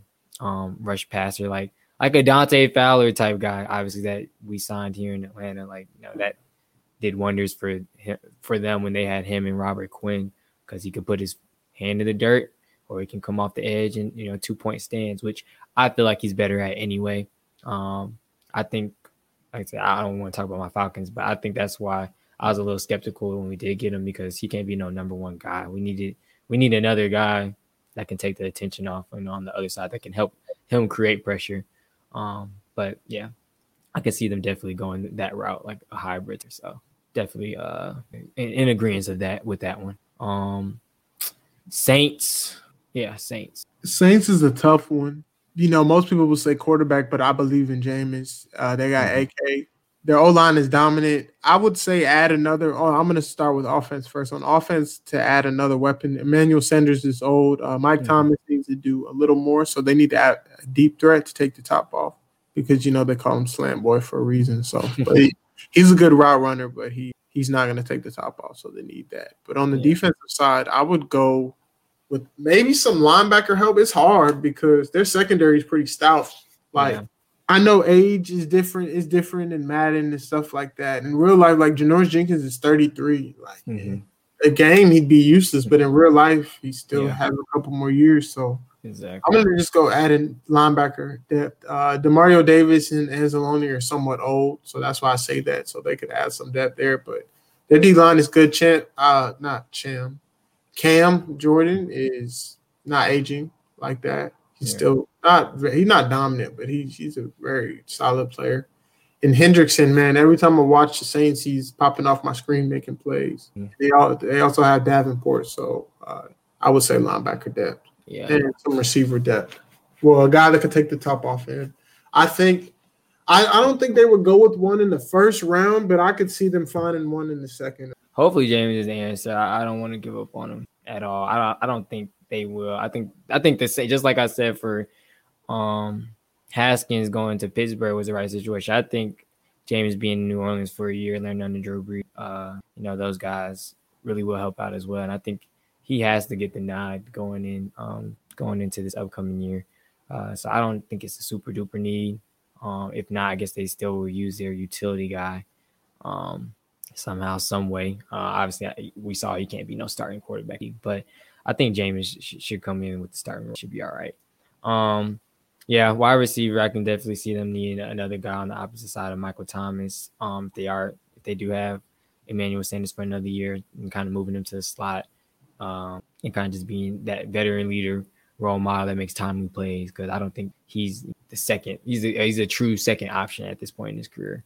100%. Yeah. And the other guys are just kind of pedestrian, Deontay Harris, I mean, he's electric, but he's kind of like a utility guy as well as, like, sweeps, maybe a screen, like maybe one true play down the field, something like that. But no solid, just straight up number 2. Defense wise, they're stacked. They just made that trade for I forgot his name. Towards the in the season for the trade deadline, they got him from the 49ers. Quan Alexander. Yeah. Man, I'm glad I wish you would have went first. Now I kind of take that back because he's under 30 and he's a pass covering linebacker. So that's the same. That's why I used to be shocked when they would say like they have one of the best rosters in the league, but when you go over it, they do have. Yeah, slowly. I really kind of take that back. I go receiver. Yeah. And again, it's crazy. Another team that we talking about, they need offensive help that made the playoffs. I guess defense really does win champions. Quan Alexander, Demario Davis, he don't seem like he's aging either. They're solid. And like you just said, I didn't want to agree with it and have to, actually watch the Saints and like, oh yeah, they got a solid defense, solid key players. Because obviously they're a division rival for me. But as like especially these past 2 years, I've just had to come to my senses, come to terms with them. Like, yeah, they're stout. They're pretty dominant. Even though I hate how their corners hold and grab and be talking so much, but they're a solid group. They're a solid unit. And yeah, I think another team just needs offensive help. I think James should get the nod, but receiver would do them justice. Green Bay, and then I know we'll slightly hit on the Bucks because this was quick to me, to be honest. Aaron Rodgers makes it work, but I think they need O-line. I mean, not O-line, receiver, another dog. Mm-hmm. Like, I just go back and think, I might be wrong, like thinking of the draft order, because I think the Packers went to the NFC Championship. So you're right. Never mind. He wouldn't have been there, but imagine if they hit on somebody like Justin Jefferson this year. No, they act. Well, hold on. Yeah, they made it to the NFC Championship, so they were like 29 or 30. Yeah, I was about to say. Yeah, because I was about to say Philadelphia passed up on them. But hold on. Yeah, but I feel like Green Bay did too. I'm gonna have to look that up. I'm gonna let you keep talking, but for me, it's receiver. If they would have hit on a guy like that, I don't know what would have happened. It would have got ugly this year, especially with Tanyan. But Aaron Rodgers made it work. But I think that would have helped them out. Valdez-Scantling, Lazard, they're nice, but they're inconsistent, and they don't make some of the timely plays that are needed. So that's unfortunate. But I'm gonna go with that position. On the defensive side, King, he had a bad game, but he had a good season. Savage and Amos are 2 good safeties. And their linebacking core is a little weak, but their D-line is good. So I would say linebacker and receiver. But you got to help your aging quarterback, your Hall of Fame quarterback. You want him to get a ring. You've had 2 Hall of Fame quarterbacks, and they've combined for 2 rings. So I think that's in part with, the guys not getting it done sometimes. The franchise and the management not surrounding these guys with the proper people. So I would say go with the receiver. And it's hard because you're going to be picking number 30 this year, but like I said, second round, there have been some good second and third round receivers in the last couple of years. So, do your scouting. Your scouting department has to do their job, and you guys got to find your guy for A-Rod. Yeah. And you were right. He got picked, or Jordan Love got picked, 4 picks after Justin Jefferson? Yeah, 26. So yeah, man. I mean, you could have traded up. I'm pretty sure you could have. Yeah, I think there was talks about them trying to trade up because Justin Jefferson kept kind of falling a little bit. So, but yeah, actually, Brandon, I got picked 1 pick before Jordan Love. I wonder if I'm not trying, because there's no excuse for Green Bay. Jordan Love. Yeah, but do you think him or I guess Jefferson, Jalen Reagor, one of those could have been their guys, and they just felt like the ones that went in the second round wasn't, or people that I guess they could have held off on. But I think there was still. I'm looking at names. Yeah, there's still some solid guys they could have took. Even if they were a year away. So, yeah, the piggyback off of you, receiver, it's crazy to see what Devontae Adams and him have been able to do with just each other. Obviously, Lazard and Scantling and them, they're not, slouches, but I think they can definitely use another pass-catching type. Because I know Lazard's, he's good in passing game, but he's more so, I guess, they always praise him about his blocking. Scantling's supposed to be like a deep threat, but it's iffy there. And then, like I said, just getting him another offensive weapon. They got the defensive guys. Not defensive guys. They got the running backs. They could use a little bit of help on the defensive side of the ball. Maybe another secondary guy. The way King played, they may need to replace him sooner than later. But other than that, yeah, I think just getting him a receiver and they should be okay. Defense can continue to grow and play the game and flourish. The Smith brothers on the defensive line are still a problem to handle. So like I said, maybe secondary help, maybe another linebacker, and they should be all right. They've obviously got into the NFC Championship 2 years in a row, so they can't be missing too much. And lastly, like I said, not much to probably talk about, but the defending Super Bowl champs, Tampa Bay Buccaneers. Not too much. I would say I would have to wait until like free agency and everything happens. But for me, the keys to success in running it back would be resign these guys, and maybe I don't even know what piece to add. It depends if you resign everybody, because let's talk about that real quick. They have a bunch of free agents, but they have some key guys they have to sign. Like Chris Godwin is young, so he's looking for his first contract. I think he was a second-round guy, so somebody might be willing to pay him $16 to $17 million. You got Levante David. He's been there forever. He stuck it out. He's 32, so this is his last big contract. Not 32. I might have the age wrong, but he's in his 30s. And lastly, Shaq Barrett. He was a not late round pick, but not a first-round pick. He sat behind Von Miller. Didn't get his shine. He left because they signed Bradley Chubb and balled out. So he's looking for his first big payday.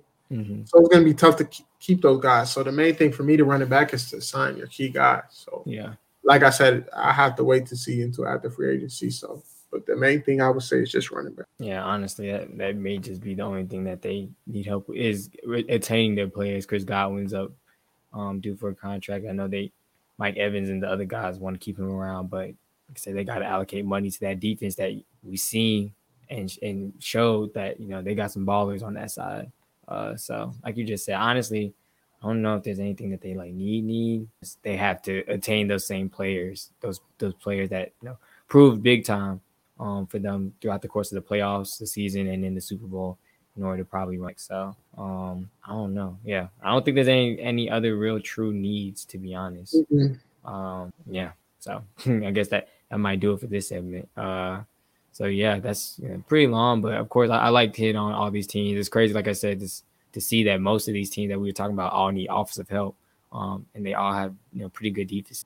So offense is the way to go. Quarterback, what we learned is quarterback is obviously the most important position, key position. Need help there. A lot of these teams need running back help, maybe another big playmaking wide receiver, and they could make that next step like the Bucs did to win the Super Bowl 2022.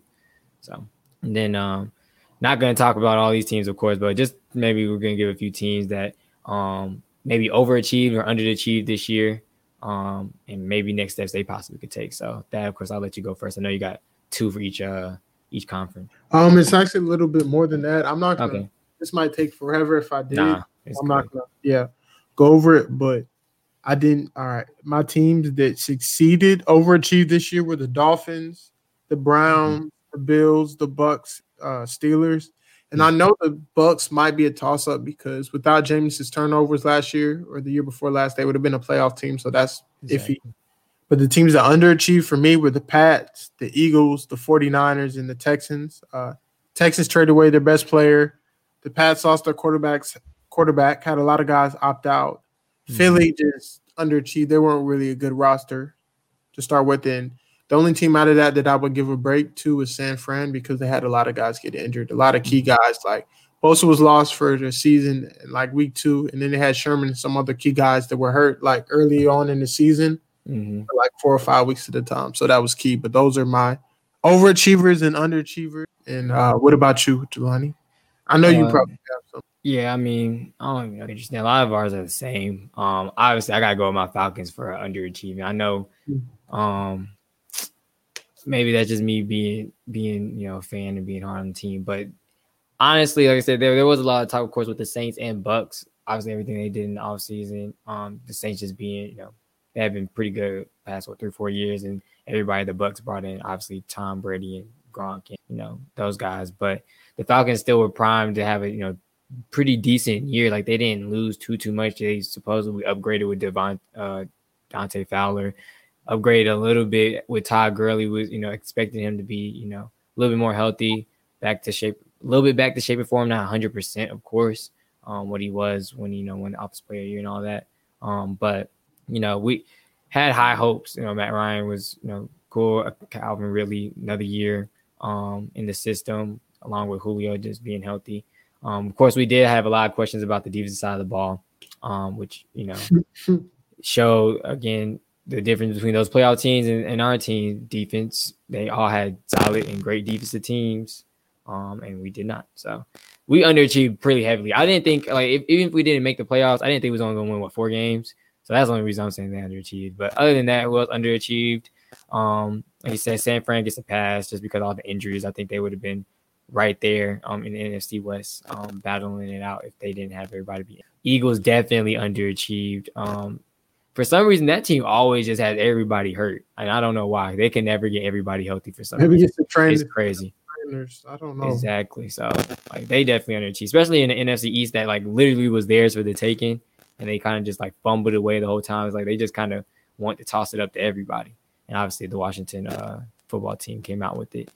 What was the other team that the Raiders, honestly, I don't know if it was underachieved. It's they did both. They was overachieving at first. And then when we saw that they, could actually play, they may be a well-coached team and maybe primed for a playoff spot, they went right back to underachieving. They did the same thing they did this year, which was lose 6-7 of the last 8 games. So they did both, honestly. It's kind of weird to say. And I would say the Pats as well. They did kind of underachieve. But I kind of not the same thing as San Francisco, but they did have a lot of opt-outs, especially on the defensive side of the ball. So I will give them that.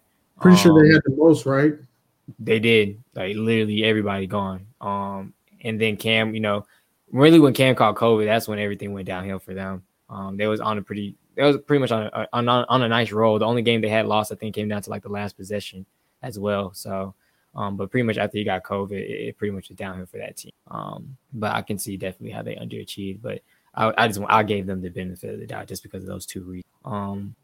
That might just be everybody else given what happened that they kind of finished where they were supposed to. I would say Dallas, but Dak getting hurt down. Yeah, I was but their defense was ass in the first place, so I can't really say though. I don't think they would have got too far. But I think, like I said, in the NFC East where everybody was just they could have possibly put it out if they had a healthy Dak. But yeah, overachieved pretty much all the teams you named. For sure, Miami. I was hoping they got to the playoffs, but they could never figure out the Tua Fitzpatrick thing. And unfortunately, they lost the last game to where they couldn't get to the playoffs. My fault. I lost train of thought. Obviously, the Bucks kind of did. I did think they were going to get to. Houston was my last underachiever. Yeah. They traded away their best player. They just were up 24-0 in the divisional round against the Chiefs, and then they went. Yeah. Big disappointment. A lot of busted moves by their management and Bill O'Brien, but they're about to pay for it. But I think they'll get, haul back. That's why they should think about this. The Deshaun Watson thing, let my boy go and get the picks back that they wasted. Yeah. I think, and the Bills definitely did as well. They balled out. It kind of was the division kind of up for everybody, and we knew from last year that they played really well, so we kind of expected them to at least be at the top of the division, but all in all, they played some really dominant games and showed that they belonged in AFC for sure. So I think that's another overachiever as well. Other than that, I think everybody kind of did what they were supposed to do. Indianapolis, they're not really an overachiever, but just I got shout out to them because I kept saying Philip Rivers is going to take them as far as, or they're going to go as far as Philip Rivers take them. He got them to the playoffs, but unfortunately, that last throw of the game to try to get it to the end zone left them short. So, but they did have a nice little season as well. But moving on, we're gonna hit on. We do a little segment, something or nothing. It's gonna be trades, release, guys just going to different teams edition. This happened around Super Bowl, so we didn't really get to talk about it too much. We went down the Super Bowl, of course, and not take shine away from there. But Matthew Stafford, Jared Goff trade, a few other pieces and picks and stuff were involved. But something or nothing. Do you think? I guess something or nothing question for the Rams. Do you think this puts them over the top, kind of puts them in the Super Bowl talks? in the NFC? Do you think this is what they needed in order to, I guess, make that extra? The quarterback position is very vital to win a championship in the league. And Sean McVay, with his mind, he obviously thought that this was a match made in heaven, which might be.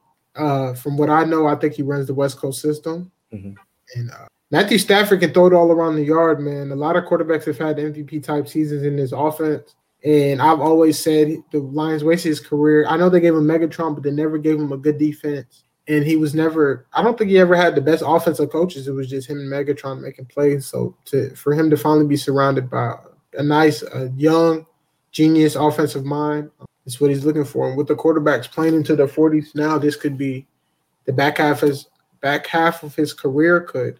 I know this is very bold and very crazy, but if he plays well enough, hopefully it could maybe give him a chance to be in the Hall of Fame one day if he gets a ring out of it, because his talent as a whole is top notch. I can't say there's 30 quarterbacks that played the history of the league that were more talented than him. So I think this is something. This is a match made in heaven. Obviously, they didn't trust their guy Jared Goff enough. Yeah, I think it was a good move on their end, especially if he's able to stay healthy. I think this year was like one of the first years I've seen him healthy in a while. Like typically he's missing a few games. Like something happens, he breaks something. He's a tough guy. He comes back in the game, trying to fish it out, tough it out.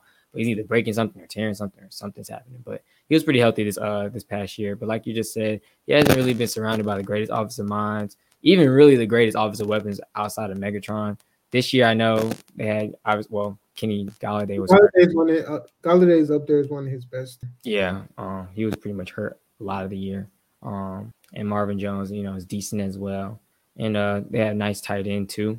And DeAndre Swift didn't play too bad as well. But all in all, I think he's gonna have a defense that's gonna back him as well too. As long as, like I said, with those offensive weapons that he has, it's not too much change. Like he has two solid receivers. Maybe if they can upgrade at tight end. They got Cam Akers, like you said, that started to emerge to end off the season.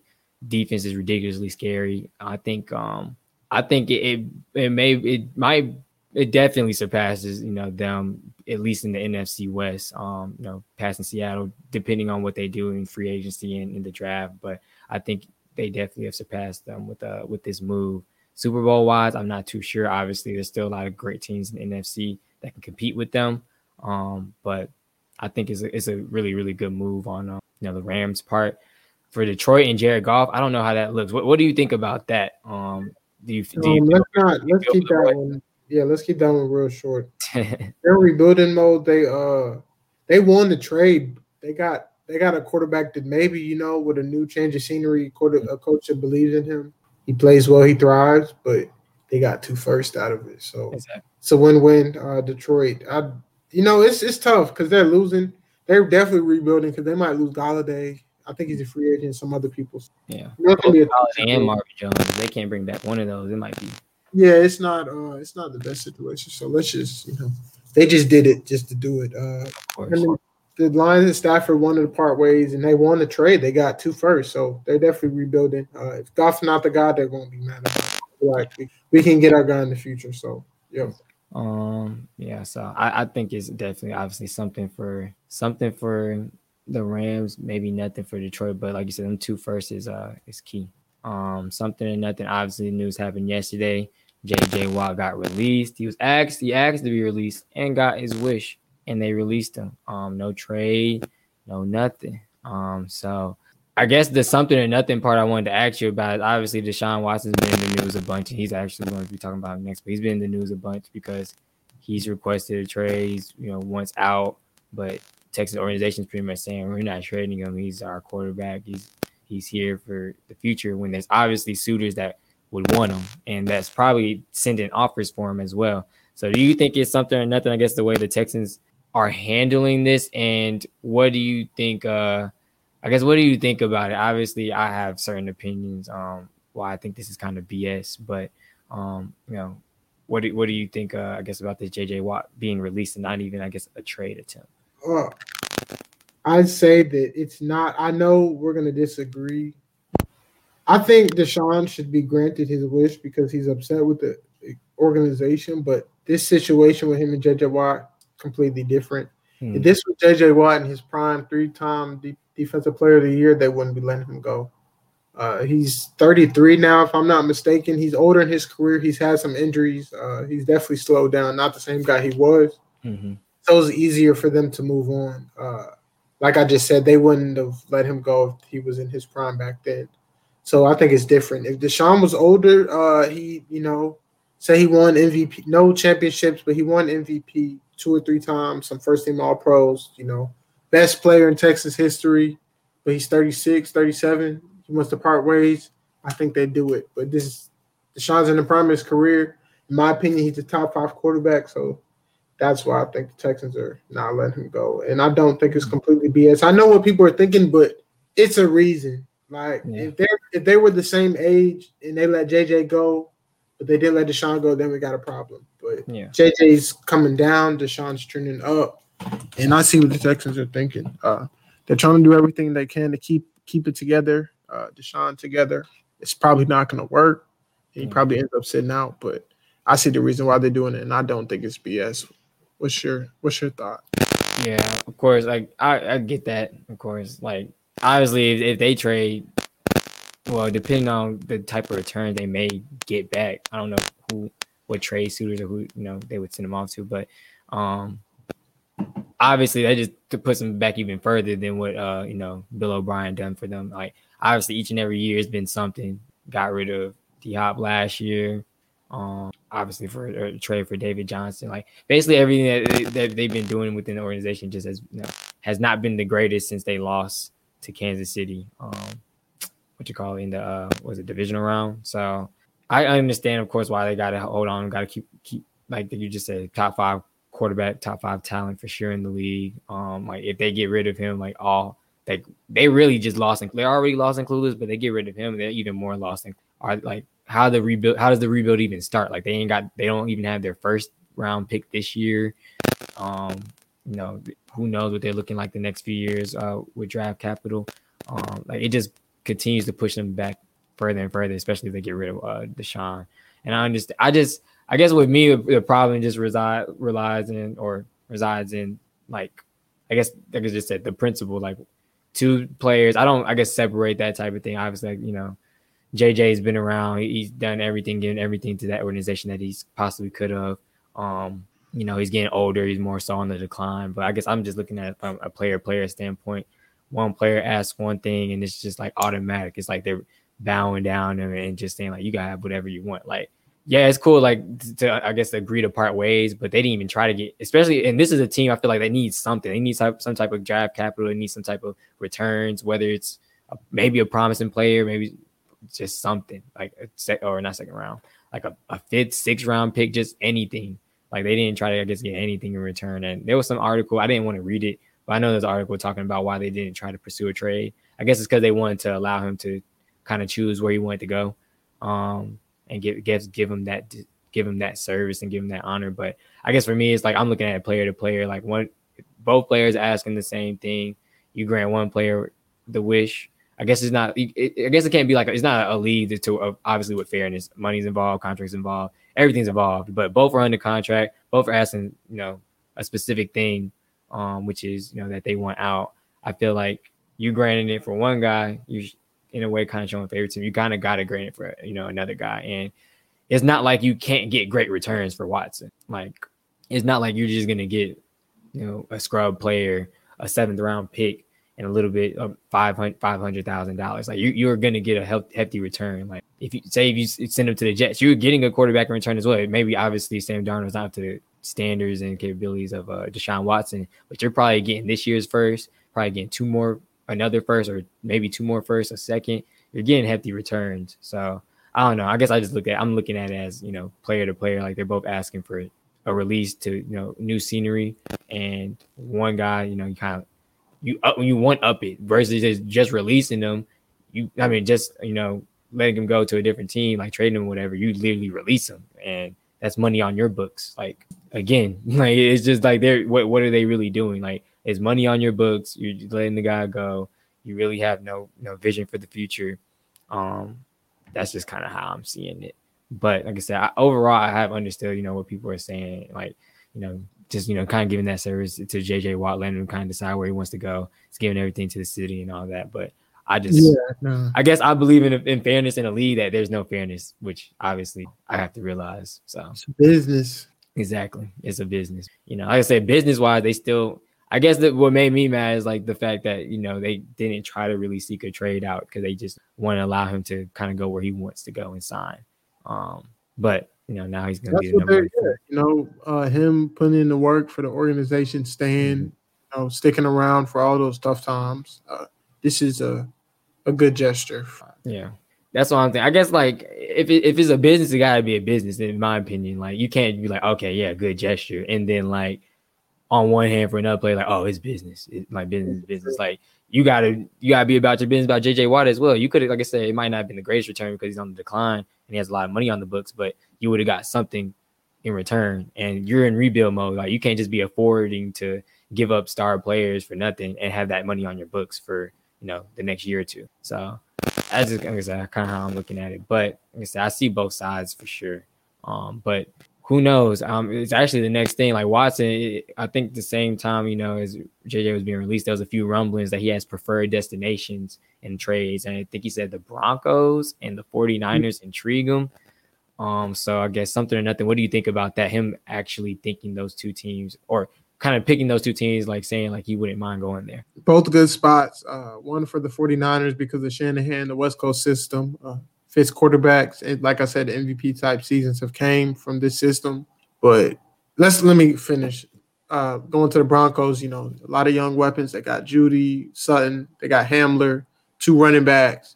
Shaky offensive line, but they're okay. They got Chubb. They got a couple of pieces on defense. But my question is, you know, you want to go to these teams because they have these pieces, but I'm pretty sure the Texans are going to take draft capital and a young piece from one of these teams. So yeah, go to the Broncos. I mean, 49ers, I don't know what they really take. I know they're not getting Bosa, but they might try to take Armstead or maybe Warner. I don't think they get. I don't know because those are dogs. But like, you go to the Broncos, do you take Sutton or do you take Judy or do you take Noah Fant? It's kind of tough, but it's something. I think he's looking at he's ready to get out of Houston. He's not even looking forward to the stuff, whatever they have going on.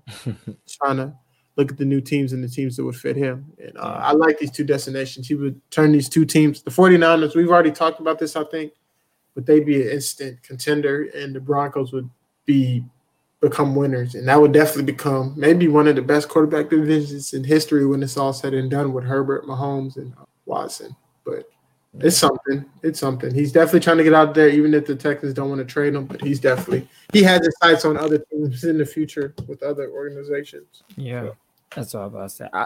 I'm gonna go something because obviously, like, I'm gonna go something to the part that obviously he's saying is okay. You would go to these teams, but I'm also gonna say nothing at the same time because I feel like he just went, like you just said, he went out. Period. So I know there's obviously teams that he would prefer to go to, but maybe in a sense he's gonna be happy wherever you go. Like even the Jets, like because it was 2 weeks ago he was talking about them. So just in general, that's what I'm saying. I'm saying it's gonna be nothing because I know he wants out just in general. But to me, it's something that those two teams intrigue him. Like you said, the Broncos do have like some young promising talent, especially at the receiver, in the receiving core with Hamler, Judy, and Sutton. In the backfield they got Melvin and forgot other buddy's name, but Lindsey, my fault. Yeah, so they got some offensive weapons on that side of the ball, and their defense isn't that bad. Obviously they'll get Von Miller back. You know, he's a year older, but you know he should be healthy coming in. They got Chubb, got a bunch of guys on that side of the ball. They did just, which we're about to talk about as well. They did just release your boy AJ, but you know he's old. Yeah, I was about to say I think they can replace him in the draft, but 49ers, I think that'd be an instant hit. That'd be crazy to see him there. I think as well. Got a strong defense to back him, just like I said with Matt Stafford. Has some pretty capable offensive weapons as well. They're running back. They just churn out running backs. They maybe add another receiver to that core, and I think they should be a solid team with Watson at the head. But something because, you know, those two teams intrigued him in general, but nothing because I think he just going out and he'd be happy, honestly, wherever he's at, as long as it's exactly. And then told you I added it before we got on, but had to throw it in here. news that happened late last night, but your guy Urban Meyer, used to be my guy, but you're a new head guy with the Jaguars. Urban Meyer not sitting well with a few guys because of him helping to appoint Chris Doyle, and we kind of know his history and everything what going on with him in his career and in his life. Basically appointing him, in the Jaguars organization, but he just resigned last night. So something or nothing. Is this this isn't the greatest look on Urban Meyer, but what does this do for him in, I guess, his first season as a Jaguars head coach? And why do you think he even thought to even make this? I don't know if it's something or nothing. If he didn't resign, it would have became something. Yeah, it's not the best. It's not the best look. From what I read, I remember when he got fired. It was in the spring, I think, around the spring, early summer, but. From what I read, he bullied players. He was racist and he bullied players. So that's just not the best look. For one, you're not bullying grown men. It's a little different with the college guys. They're in scholarship. Like, you're paying for their education. So they kind of have to listen to you. The guys in the league, they have to listen to you, but they won't take a second to go off on. None of that's going to fly. But it's I'm glad it happened. I'm glad he resigned. It wasn't a good look for the team. I don't know how the players are going to respond to it. It wasn't even really 24 hours or 48 hours. So it was definitely going to be something, but it's nothing. It's they're going to brush it under the rug. But if it went on, it was definitely going to be questioned because I don't like to make subjects about race, but what black coach would get fired for being racist? What black coach have you heard about being racist, but what black coach would you know that was being racist and did stuff like that? Bully players. It was even considered to be rehired somewhere else. Would he even be considered anywhere? Like a guy that abused players verbally? I don't know how. Would probably be over with. Yeah, career would be over. You wouldn't. Maybe he get a job at HBCU, but the NFL, no. It's not really fair. But I'm glad they didn't let it get to this point. So it's nothing. Yeah, I think definitely it'll be nothing. Within the next week and a half, though. Because they kind of fall by the wayside. So whatever other news, probably NFL like free agency and stuff is gonna. Be more prominent coming to the folds. But for these last 2 days, at least, it definitely was something. Just for the points that we just said, like for him to even be considered, in a way, a promotion to, because he's making that move to the big leagues in the NFL. But like I said, just obviously not the greatest look on Urban Meyer. And it's not even the first season yet. Like, it's just about to start. Doing, I guess, all the things they need to do in the front office to make this Jaguars team a contender. But to hire a guy that, like I said, we know his past, we know his history, we know what he's done, and not even that long ago, and to be reconsidered and hired and appointed into the position he was, and then kind of only resigned because, of the pressures and, the media attention it was about to get. Probably, like, there was no media attention on it, he probably would still be hired in the position he is now. But obviously, like you said, he didn't want to, I guess, take away the attention and everything that they're trying to do and build in, in Jacksonville. But all in all, I just think it's kind of tasteless and looks bad on Urban Meyer. And I know a few guys in the Off the Ball group was actually talking about Urban Meyer, like, just this track at Florida, like all the guys, that was on that team, like, it's just, I don't know what they specifically call. I know they have a name for it, but kind of like the killer squad. Like, obviously Hernandez. The Bouncy Brothers were on there. My brother told me about that down in Lakeland. Yep, Bouncy Brothers. I think Janoris Jenkins was part of that group as well. It was a lot of guys on that team that either ended up in jail or are still in jail. Just has some type of bad past history. But I think somebody said, I think Cruz said it, but he was saying, like, he's really not in the business, or was never in the business, I guess, in building leaders and shaping young men's lives, kind of to, put them on the right track and just have an influence on them. It's kind of like he brought in guys that, was going to, like, honestly, I guess, just win them championships and get them to a place of prominence versus kind of like being that head of household leader. Because, not to make, you just said, not to make a race thing, but, a lot of these guys that, there's not a lot of these guys, but there are some guys that kind of like, that do get these opportunities that come from areas that aren't the greatest. And like, this is their way out in a sense. But, we know kind of like, it's not always easy to separate, where you come from, where you live, what things you may be involved in have gone through to when you get to that next level. In certain cases, it heightens up. Like you're kind of on your own, you're by yourself, you're in a new totally different area. And you're seeing a bunch of stuff that you probably ain't never seen before. So I can kind of see what they're saying that and attest to that. Like maybe he's not the greatest leader of men or building of men. Like he doesn't. But I guess the NFL is different. Like that type of stuff is not going to fly in general. But on the college level, like you sometimes do need to have some coaches that are able to build young men and have an effect on their life and steer them in the right direction. Like I said, NFL college ball is a little bit different. So maybe that won't be too much of a problem on the next level for him. But again, this was something in the short time that it was something. And then, of course, Carson Wentz. So we're going to hit on a few guys. The last few, just a little quick something, nothing, but just hit on guys that we're expected to, are being released, have already been kind of told that they're on the trading block, or, are looking for new homes. So I know we kind of talked about Carson Wentz already. We already think he's already going to the Colts. But I guess something or nothing. I guess if he goes to Chicago, because we haven't talked about that.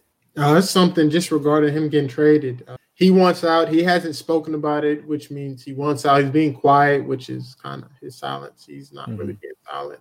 The organization's got the memo that he wants out, and they said he should be. Last week they said he should be traded in this. He should have been traded by this week. It's definitely something. He's out of there. It's either Chicago or Indy, and if he went anywhere else, it would surprise me. So it's something, and Carson Wentz won't be an Eagle anymore. Yeah, and I'm rooting for him. I'm a believer in him, so I think a fresh start will do him well. I think he is. I think he is a solid quarterback, and I think as long as he stays healthy and you surround him with talent that is healthy too, because like I said earlier, that Eagles squad for some reason they just never healthy. I think he will flourish for sure, and just a change of scenery, a new head coach. I already said Wright has done great things with them, so I think we all ultimately think he's going to the Colts, but Chicago could be a destination as well. But yeah, definitely something just in general that he's being traded. I hope for the best for wherever he goes, but I think wherever he does go, he will, produce and he will shine, honestly. So I think it's just an upgrade in general for him. I should think he should be happy, to be honest. And I'm sure he is. Patrick Peterson, they longtime Cardinals, they released him as well. I guess it's not really much of a something and nothing, but the something nothing is kind of like, where do you think he goes? What teams do you think fit him best? I haven't really looked too much into this. He's an old corner, not what he once was. So I don't know what I don't watch the Cardinals as much as I used to. Mm-hmm. So I don't know what he really has in the tank. But I would have to, it would be tough. I would have to look into this. I'm trying to think of teams that are really, really cornerback needy. Like the Jaguars, we wouldn't mind having a free agent acquisition. We got CJ and Trey Herndon in the slot, and we'll get into draft talk, but I think we might take Jace Horn in the first round if he falls to us. But I'm going to pass on this one. I don't really know. I would say that for me, the main team, maybe the Titans to add some help. Like I said, Adoree, Christian Fulton haven't played the best. And the Vikings, ever since Xavier Rhodes had that breakout season, when they let him go, they're struggling with those two young guys and Mike Hughes and what's his last name? I can't say it, but he's from Mississippi State. Cam Dantzler or something like that. I can't say it. But for, just off the top, I would go with those two teams, the Vikings and the Titans, because I know those are two cornerback needy teams, especially with young corners that have struggled of late. What about you? But it's really nothing. I don't think he'll make a big impact on whatever team he goes to, but I'm interested to see what he has left in the tank because I don't know what he has in the tank. So I don't know. There's a few destinations we're talking about. I personally, I'd say I maybe Seattle, because obviously you want to go to a contender or a team that's has some type of solid foundation and base. I think he wants to go to a winning organization. So I don't know. It'd be cool to see him in Seattle. The two teams that you said, it would be interesting as well. Maybe Minnesota. What other teams that we already said the Titans. I'm about to say, what other teams are real quarterback needy? Cornerback needy. I think some people say you might make a move to safety as well. I don't even know.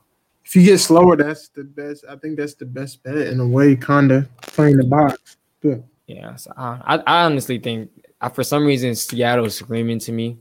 I know it's in division, but they are a solid team, solid foundation. They can definitely use another corner. We already talked about that. So I don't know. For some reason, Seattle is popping out in my head, my mind. It might not even be anything of talk or news. Like, they may not even be looking at him, but I feel like he should go there, in my opinion. But, you know, there's a lot of teams that could use a veteran presence like him, whether it's at corner or safety. So I think you'll have some suitors early for him. And then, like I just said, your guy, AJ Bouye, once was a Jaguar, no longer a Jaguar or Bronco. So who do you think could, I guess, use his needs? Obviously, another team that's a cornerback needy. But what do you even think of him as a player? Because I know you got to see him a little bit up close. And I know you say he's getting a little old, but do you think he'll have an impact wherever he goes? As of right now, he was towards the end. Like, when we traded him, I wasn't upset. I was more upset about Calais and letting it go. But he was on the way down. You know, he was declining. I wasn't surprised he got released by the Broncos. He was hurt a little bit. So, you know, I'm wishing the best for him. He played well in his couple of years for us, but I don't think he has too much left in the tank. So I don't think he will contribute to whatever organization he goes to. And he's just older. But, you know, like I said, I wish the best. I don't wish failure on anybody, but he's declining, and it's not looking too great. But because Denver doesn't have lockdown corners, so if they release you, that means they didn't think you could really benefit them. But I'm hoping for the best. I don't think he'll contribute though. That's my final answer. Just a cornerback needy team for me. Like I said, probably just one of the teams that we've named already. But, you know, maybe even Atlanta, we'll take some help. I know we're looking for another corner as well. I don't know how much he can bring to the table, but I do know we need another corner opposite of AJ Terrell. We still have that spot open, so who knows? Maybe on a nice little cheap contract, because I don't think we're bringing back Denard or anybody. So, all right, something to nothing. Tom Brady was drunk. A lot of people made this a big deal. I mean, I don't kind of – what do you mean? Like, well, all right, let me just go what I think it means. It's nothing. You know, people may be making a big deal because he got drunk, but this man – he won his 7th Super Bowl, GOAT, first team to win it in the home stadium, check. You know, Belichick, other people doubted him, check. You know, prove all the doubters wrong. It's time to celebrate, let back. Like this parade was the moment of reflection. I'm the shit. You know, reflection on the championship, but I did everything everybody said I couldn't do. So he kicked back, relaxed. He even had the kids around. Kids saw Pops drunk for the first time in a minute. So it's nothing, man. It's just showing that Tom Brady's human. I'm pretty sure he's got drunk many other times, but people just haven't seen that side of him. And he just he kicked back. He won a ring. That's when everybody kicks back. You know, during the season, that's when everybody's serious the whole time. You know, it's time to focus on one goal to ring, but he accomplished the goal. What is there to, you know? People like Tom Brady, they take 2 or 3 weeks off after the season to just relax, celebrate, and, you know, these are one of the days. So it's nothing. He's a regular person. Yeah, same here. He actually looked like, you know, he had fun in this celebration. It wasn't the, you know, the Belichick New England way of celebrating. And I think it's nothing as well. I know if you, I guess, kind of compare, like, you know, just the way I guess he's supposed to carry, the way he used to carry himself, you know, in New England, like, you know, how you're supposed to, I know, I guess have fun, but, you know, still be, you know, presentable, I guess, in public eye, whatever the case may be. You know, him throwing the trophy and all that, but I think it was cool to see. It may have made me like him just to see him, just, you know, like I said, in a normal light. He looked like he was having fun. Everybody was around celebrating, throwing the trophy. Looked like he had to get escorted out, you know, said it was nothing, whatever, you know, he had the drunk, but he let, like you just say, he let loose. He's won 7 champion. Like, who can say that? Went to his 10th Super Bowl, won his 7th ring, did it with his guys. Proved a lot of the doubters wrong. A lot of people still saying he's going to fall off a cliff soon, but he still looks good as ever. So, I mean, I think it was nothing. I think it was cool to see him celebrate. Like I said, it may have made me like him a little bit more, honestly. So it's cool to see him have fun and let loose for sure.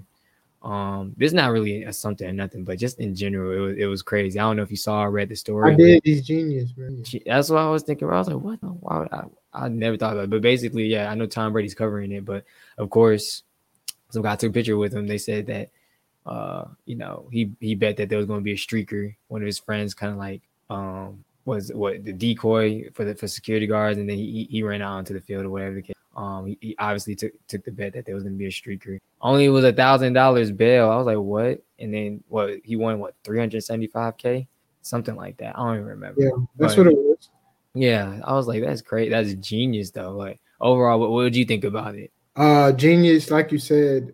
you would think the bail would be a little more for him doing that. Exactly. That's all I was thinking. During the pandemic too. If he, I mean, he had mask on, not over his nose, but yeah, I guess. But this man's genius. He thought it all the way through. I just thought like there would be. I don't bet like that. Like I do small bets, but I would just think if you bet and won that amount of money, if you did something illegal like that, like you placed the bet on somebody streaking and you were the person to streak, that they could forego the bet. But obviously that's not the case. But hey, he's a genius and he's walking away with money. Like I don't. No, let me stop. I was about to say maybe like if now that I know, like I would do something like that, but I'm good. I was about to say, I think I was just about to say I would do it. I swear to God, I think I would, but obviously now, prefer that. Yeah, that's crazy. But obviously now I think they're gonna put some, like you just said, honestly, put some type of guideline restriction on it. Like, all right, if they see that you placed a bet or whatever, find out that you placed a bet. Like if they can do that, I'm pretty sure they can. But if they found out that you placed the bet and you're the one that did it, they can forego the bet. I'm sure like something like that's probably in the works or will happen next year. If this was to come up, but overall, just came up $374 richer. That's crazy. But one last thing we're gonna hit on. We could probably make it real quick, but just say yay or nay, kind of like if we think these guys should have won their NFL awards. Of course, we got Aaron Rodgers MVP, almost 400, 4,300 yards, 48 TDs, 5 interceptions. I think the third highest QB rate was 84.4 in history. Obviously it was first in the league this year, but I guess yay or nay, you think he deserved or should have won the MVP, or is there anybody else that should have challenged him? This one I'm going to add on just a little bit, but I'll say yes. Before the season, they drafted a quarterback. There were people doubting him, and then in the organization, like on shows Get Up, First Take, they were saying that Aaron Rodgers would be traded within the next 2 years. So that all added fuel to the fire and added to the story. So he definitely deserved MVP 100%. They drafted a quarterback to replace you in the first round. Like, what more, Yeah, and then you come out and just ball out. Yep. I don't even know what the ratio is, but it's definitely not a 4-1. It's better than a 4-1 ratio. To these interceptions. Yeah.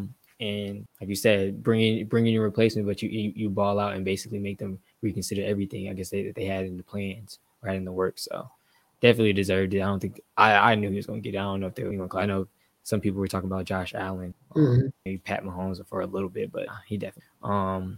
Next, we got Offensive Player of the Year, Derrick Henry, 2,027 yards, 17 TDs, 378 attempts, and 5.4 yards to the ground average. Yay or nay, he deserves it. Yeah, kind of hard to go against that. I know Stephon Diggs had a crazy season with like over 100 catches and 1,600 yards, but 2,000 yards as a rusher, that's not done too often, so you got to go with that. Not much to add, exactly what I was thinking.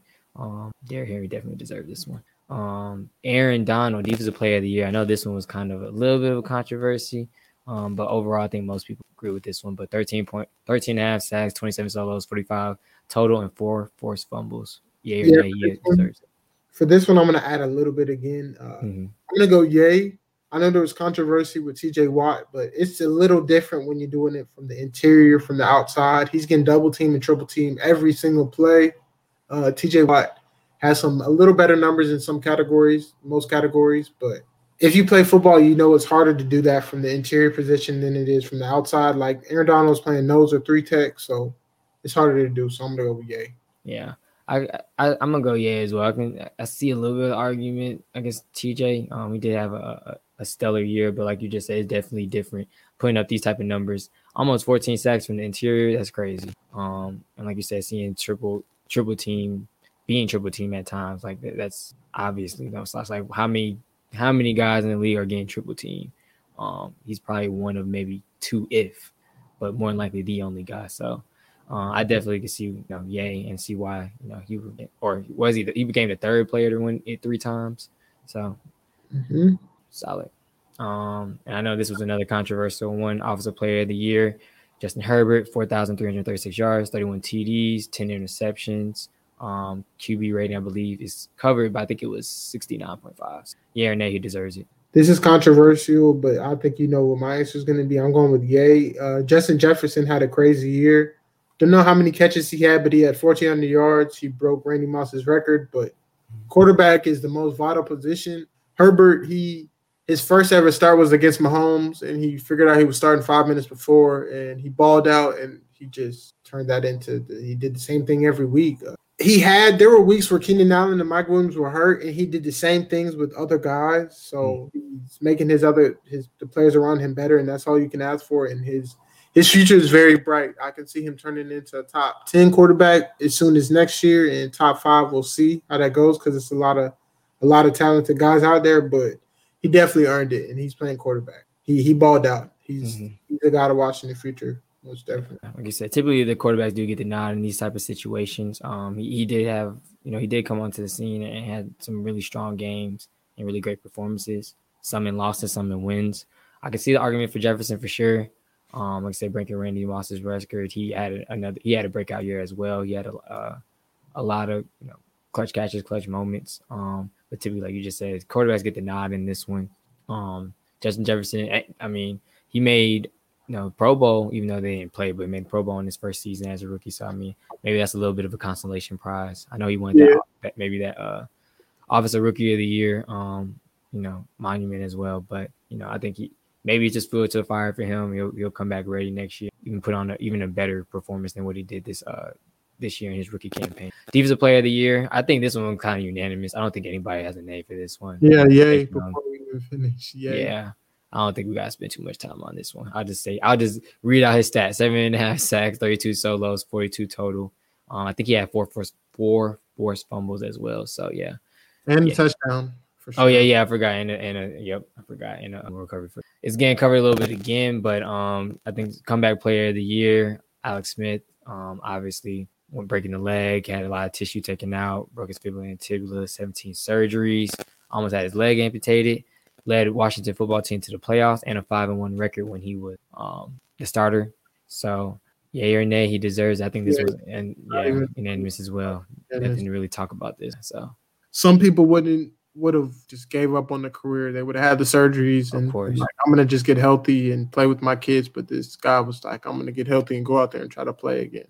Yeah, this is probably the last time he takes an NFL snap. Start as a starter for sure. But kudos to him. The courage he had to do this is crazy. So, shout out Alex. Just shows the love of the game and I guess the heart of him as just an individual and as a player. Like I said, probably definitely not starter. We did see mobility issues. Obviously, he's not going to be the same type of player he used to be able to get out and extend, but more likely not going to be able to do that anymore. So, like you said, more likely back up, maybe veteran role somewhere in the league. And Coach of the Year, Kevin Stefanski, my fault. Led the Browns, obviously, to 11-5 record in their first playoff appearance since 2000. For me, yay. The only other person, I don't know who yours would be, but I would go Sean McDermott. Buffalo went to the playoffs the year before, but they just looked more dominant this year. Crazy turnaround. But, Kevin Stefanski, Browns, first time going to the playoffs since when again? Early 2000s. But, he had some questions coming in. He had completely established the culture. He's a young guy. A lot of guys question him, but he has total command of this franchise for the most part. He knows how to run the scheme, how to utilize his players, obviously, on the offensive side of the ball, and he's a young mind. So I think they got that. The Browns got their guy, and he definitely deserved this. Nice turnaround and nice playoff win. And even though they lost to the Chiefs, like I said before, they were very competitive. So kudos to the Browns and Kevin. Yeah. I think I would go with them as well, just because we both did say the Browns kind of overachieved a little bit, or at least I did say the Browns kind of overachieved a little bit. And for them to get to the playoffs and win a playoff game against a division rival, and convincingly against the Steelers, and be in the game with the Kansas City Chiefs as well. I know he didn't coach the first one, the first playoff game, but regardless, or wasn't there at least on the sideline. But regardless, he gave them the blueprint and led this team, like I said, to 11-5 record, and that's no small feat at all, especially in a division so heavily stouted as theirs. Other than that, like I said, Sean McDermott definitely could have been a candidate. It was a Washington football fan. Shout out to you, Cruz. But I think he said, just everything I guess that Ron Rivera had to go through. Obviously, beating cancer, fighting cancer, beating cancer. Going through so many quarterback changes, including one of Alex Smith, and still being able to get the football team to the playoffs. So obviously they don't really give consolation prize. They're not thinking about all the outside effects that may have gone into the game. So I can see it for sure. I don't know if he did win some other type of smaller award, but shout out to Ron Rivera for sure, and congrats on being. So, all right, that I don't know if we'll ever go 2 hours again, but of course it's the NFL. It's the NFL, wrap up season. So definitely had a lot to talk about, a lot to get to. So last thing that we're gonna hit on. Obviously, I put like a little collage together. You can't see all of them, but just some of the crazy moments of the year, some of the good things that happened, the bad things that happened, the funny things that happened throughout the entire year. So I know we'll just hit on and talk about our favorite moments. Obviously, I got. He denied pooping, but Lamar's poop game where he went to the locker room, came back out, threw a TD, led his team to a very, very clutch victory that they definitely needed in order to themselves back in the playoff race, or I think submit themselves into the playoffs. Derrick Henry throwing Josh Norman, Kendall Hinton being the first quarterback to post a 0.0 QBR rating. CeeDee Lamb snatching his phone back. Tom Brady being confused, whether it was fourth down. Sarah Thomas being the first female ref to ref the Super Bowl. Ron Rivera beating cancer, like I just said. And the picture that's covered by Tom Brady is the one thing that some of us probably forget now. It is the end of the season that the initiative coming into the season was to push the Black Lives Matter movement and equality and justice for all. So just the decals and everything on the back of everybody's helmet. Some of the good and great moments of NFL season. But like I said, that I'll let you hit on your favorite moment or favorite player or favorite game throughout the entire season. Since it's the last episode, I'm going to pick two. My first moment was the Hail Mary. Mm-hmm. Crazy. I know this feeling as a quarterback. Sometimes you had that guy that you just trust over anybody. And Kyler was just like, game on the line, D-Hop down. What did he post? I think he was like D-Hop down there. F it. Yeah. So that's my favorite moment. Him mossing three guys with the game on the line. That's something maybe only D-Hop would do. And for me, it was before the season started, but I'm going to go with shout out to Rob. Let me get to the serious stuff first. Shout out to Ron Rivera beating cancer, the female being one of the first female referees. And, shout out to the NFL for honoring social injustice and some of the ways they did a little bit. I feel like they could have did better, but they did a little something. But my second favorite moment is the CeeDee Lamb moment with his girl trying to snatch the phone on draft day. Basically being in his business, trying to answer the Cowboys phone call, and she's already feeling like she's entitled to his, major business. And he had to let her know early on draft day. Sad the cameras had to be around, but that was a funny moment. And I know there's many other young athletes that would do the same with their girl. I don't even know how long if she's still around, but her grabbing the phone to him, putting her in check early is what everybody needed to see on draft day. Yeah, it's actually kind of funny. I think it may have been at the NFL where I think Steve Harvey pointed out and said something about that too. He said that was the most clutch catch of the year. But yeah, that definitely was a funny moment. The other funny moment too, I didn't put it in the picture, but I forgot I think it was Isaiah that got taken, but I remember, his girlfriend was hugging him and his mom had to snatch her off. That was the other funny moment. There was a few other funny moments in the draft, but those two were the top ones. But yeah, my favorite ones, of course, the D-Hop catch, crazy. And just like the branding around it as well. One guy had Adidas gloves on, one guy had I forgot what somebody else had a different pair of gloves on. I think somebody else had Nike ones on, and then D-Hop had the Jordan ones. So they were saying that's just a perfect, little brand commercial or billboard or whatever. And then the other one, it's not funny. I know we gave our kudos to him when he did go out there and play because it was such short notice. And I'm just realizing this was the other game that they didn't push it back, even though there was a lot of COVID cases going around. Drew Lock being one of the guys, or the whole quarterback room for the Broncos being out, but. Kudos, to Kendall going out there and just trying to give it his all. First quarterback to post a 0 QBR rating, but on literally like 2 days before the game, being notified, you're going to be the starting quarterback. Going out there and doing what you can to put your team in position to win. Can't really ask more of them. So those are probably my two favorite moments. Just crazy moment in general for the Broncos, but. Definitely had to put this Derrick Henry photo up because, it was crazy to see it live, but every picture that you see of it with Norman just like lateral in the air like that, that's ridiculous. Like it's a grown man that works out to stop him, and he just tossed him around. Like nothing, like literally threw him to the side like a paper towel. Crazy. But yeah, man, like I said, don't know when we'll ever do another 2-hour episode, but it was the NFL season wrap up. Definitely had to hit on everything that happened in this crazy, unorthodox year. A lot of good, a lot of bad, a lot of funny, a lot of just craziness in general. But glad we both can, share in it, talk about it. And like I said in the beginning of the show, that we was even able to see a conclusion to this NFL season. So again, appreciate you, Thad, for hopping on. Any last words, before we head off today? No, not really. Long NFL season. Glad we got through it. Shout out to Roger Goodell again. Like I said in previous episodes, looking forward to the offseason, the NFL draft, to see who my Jaguars pick up in free agency. I don't know if y'all didn't see QB1's pro day, but y'all need to go check it out. Flawless. He dropped some dimes. Mm-hmm. And looking forward to him leading the franchise. So, next time you talk to us, we'll be closer to the draft. I don't know when we're going to talk about the NFL again, but looking forward to it. Very exciting offseason because we do not know who's going to be drafted. So just looking forward to it. Already looking forward to the next season. It definitely was a good way to close this year's season out with this show, but also definitely looking forward to these upcoming shows, whether it's, on free agency, the draft, all those good things, because I know there's going to be a lot of movement, a lot of surprise picks. And, we're just going to be in for another crazy season next year. But thanks everybody for tuning in, for watching. Like I said, it was a pretty long episode. But, hopefully you got something out of it. Hope you enjoyed it. You already know where to find us. Find the replay of this at What the Game Means to Me on Facebook, on Twitter at WTGMTM Podcast, and then on Instagram at What the Game Means as well.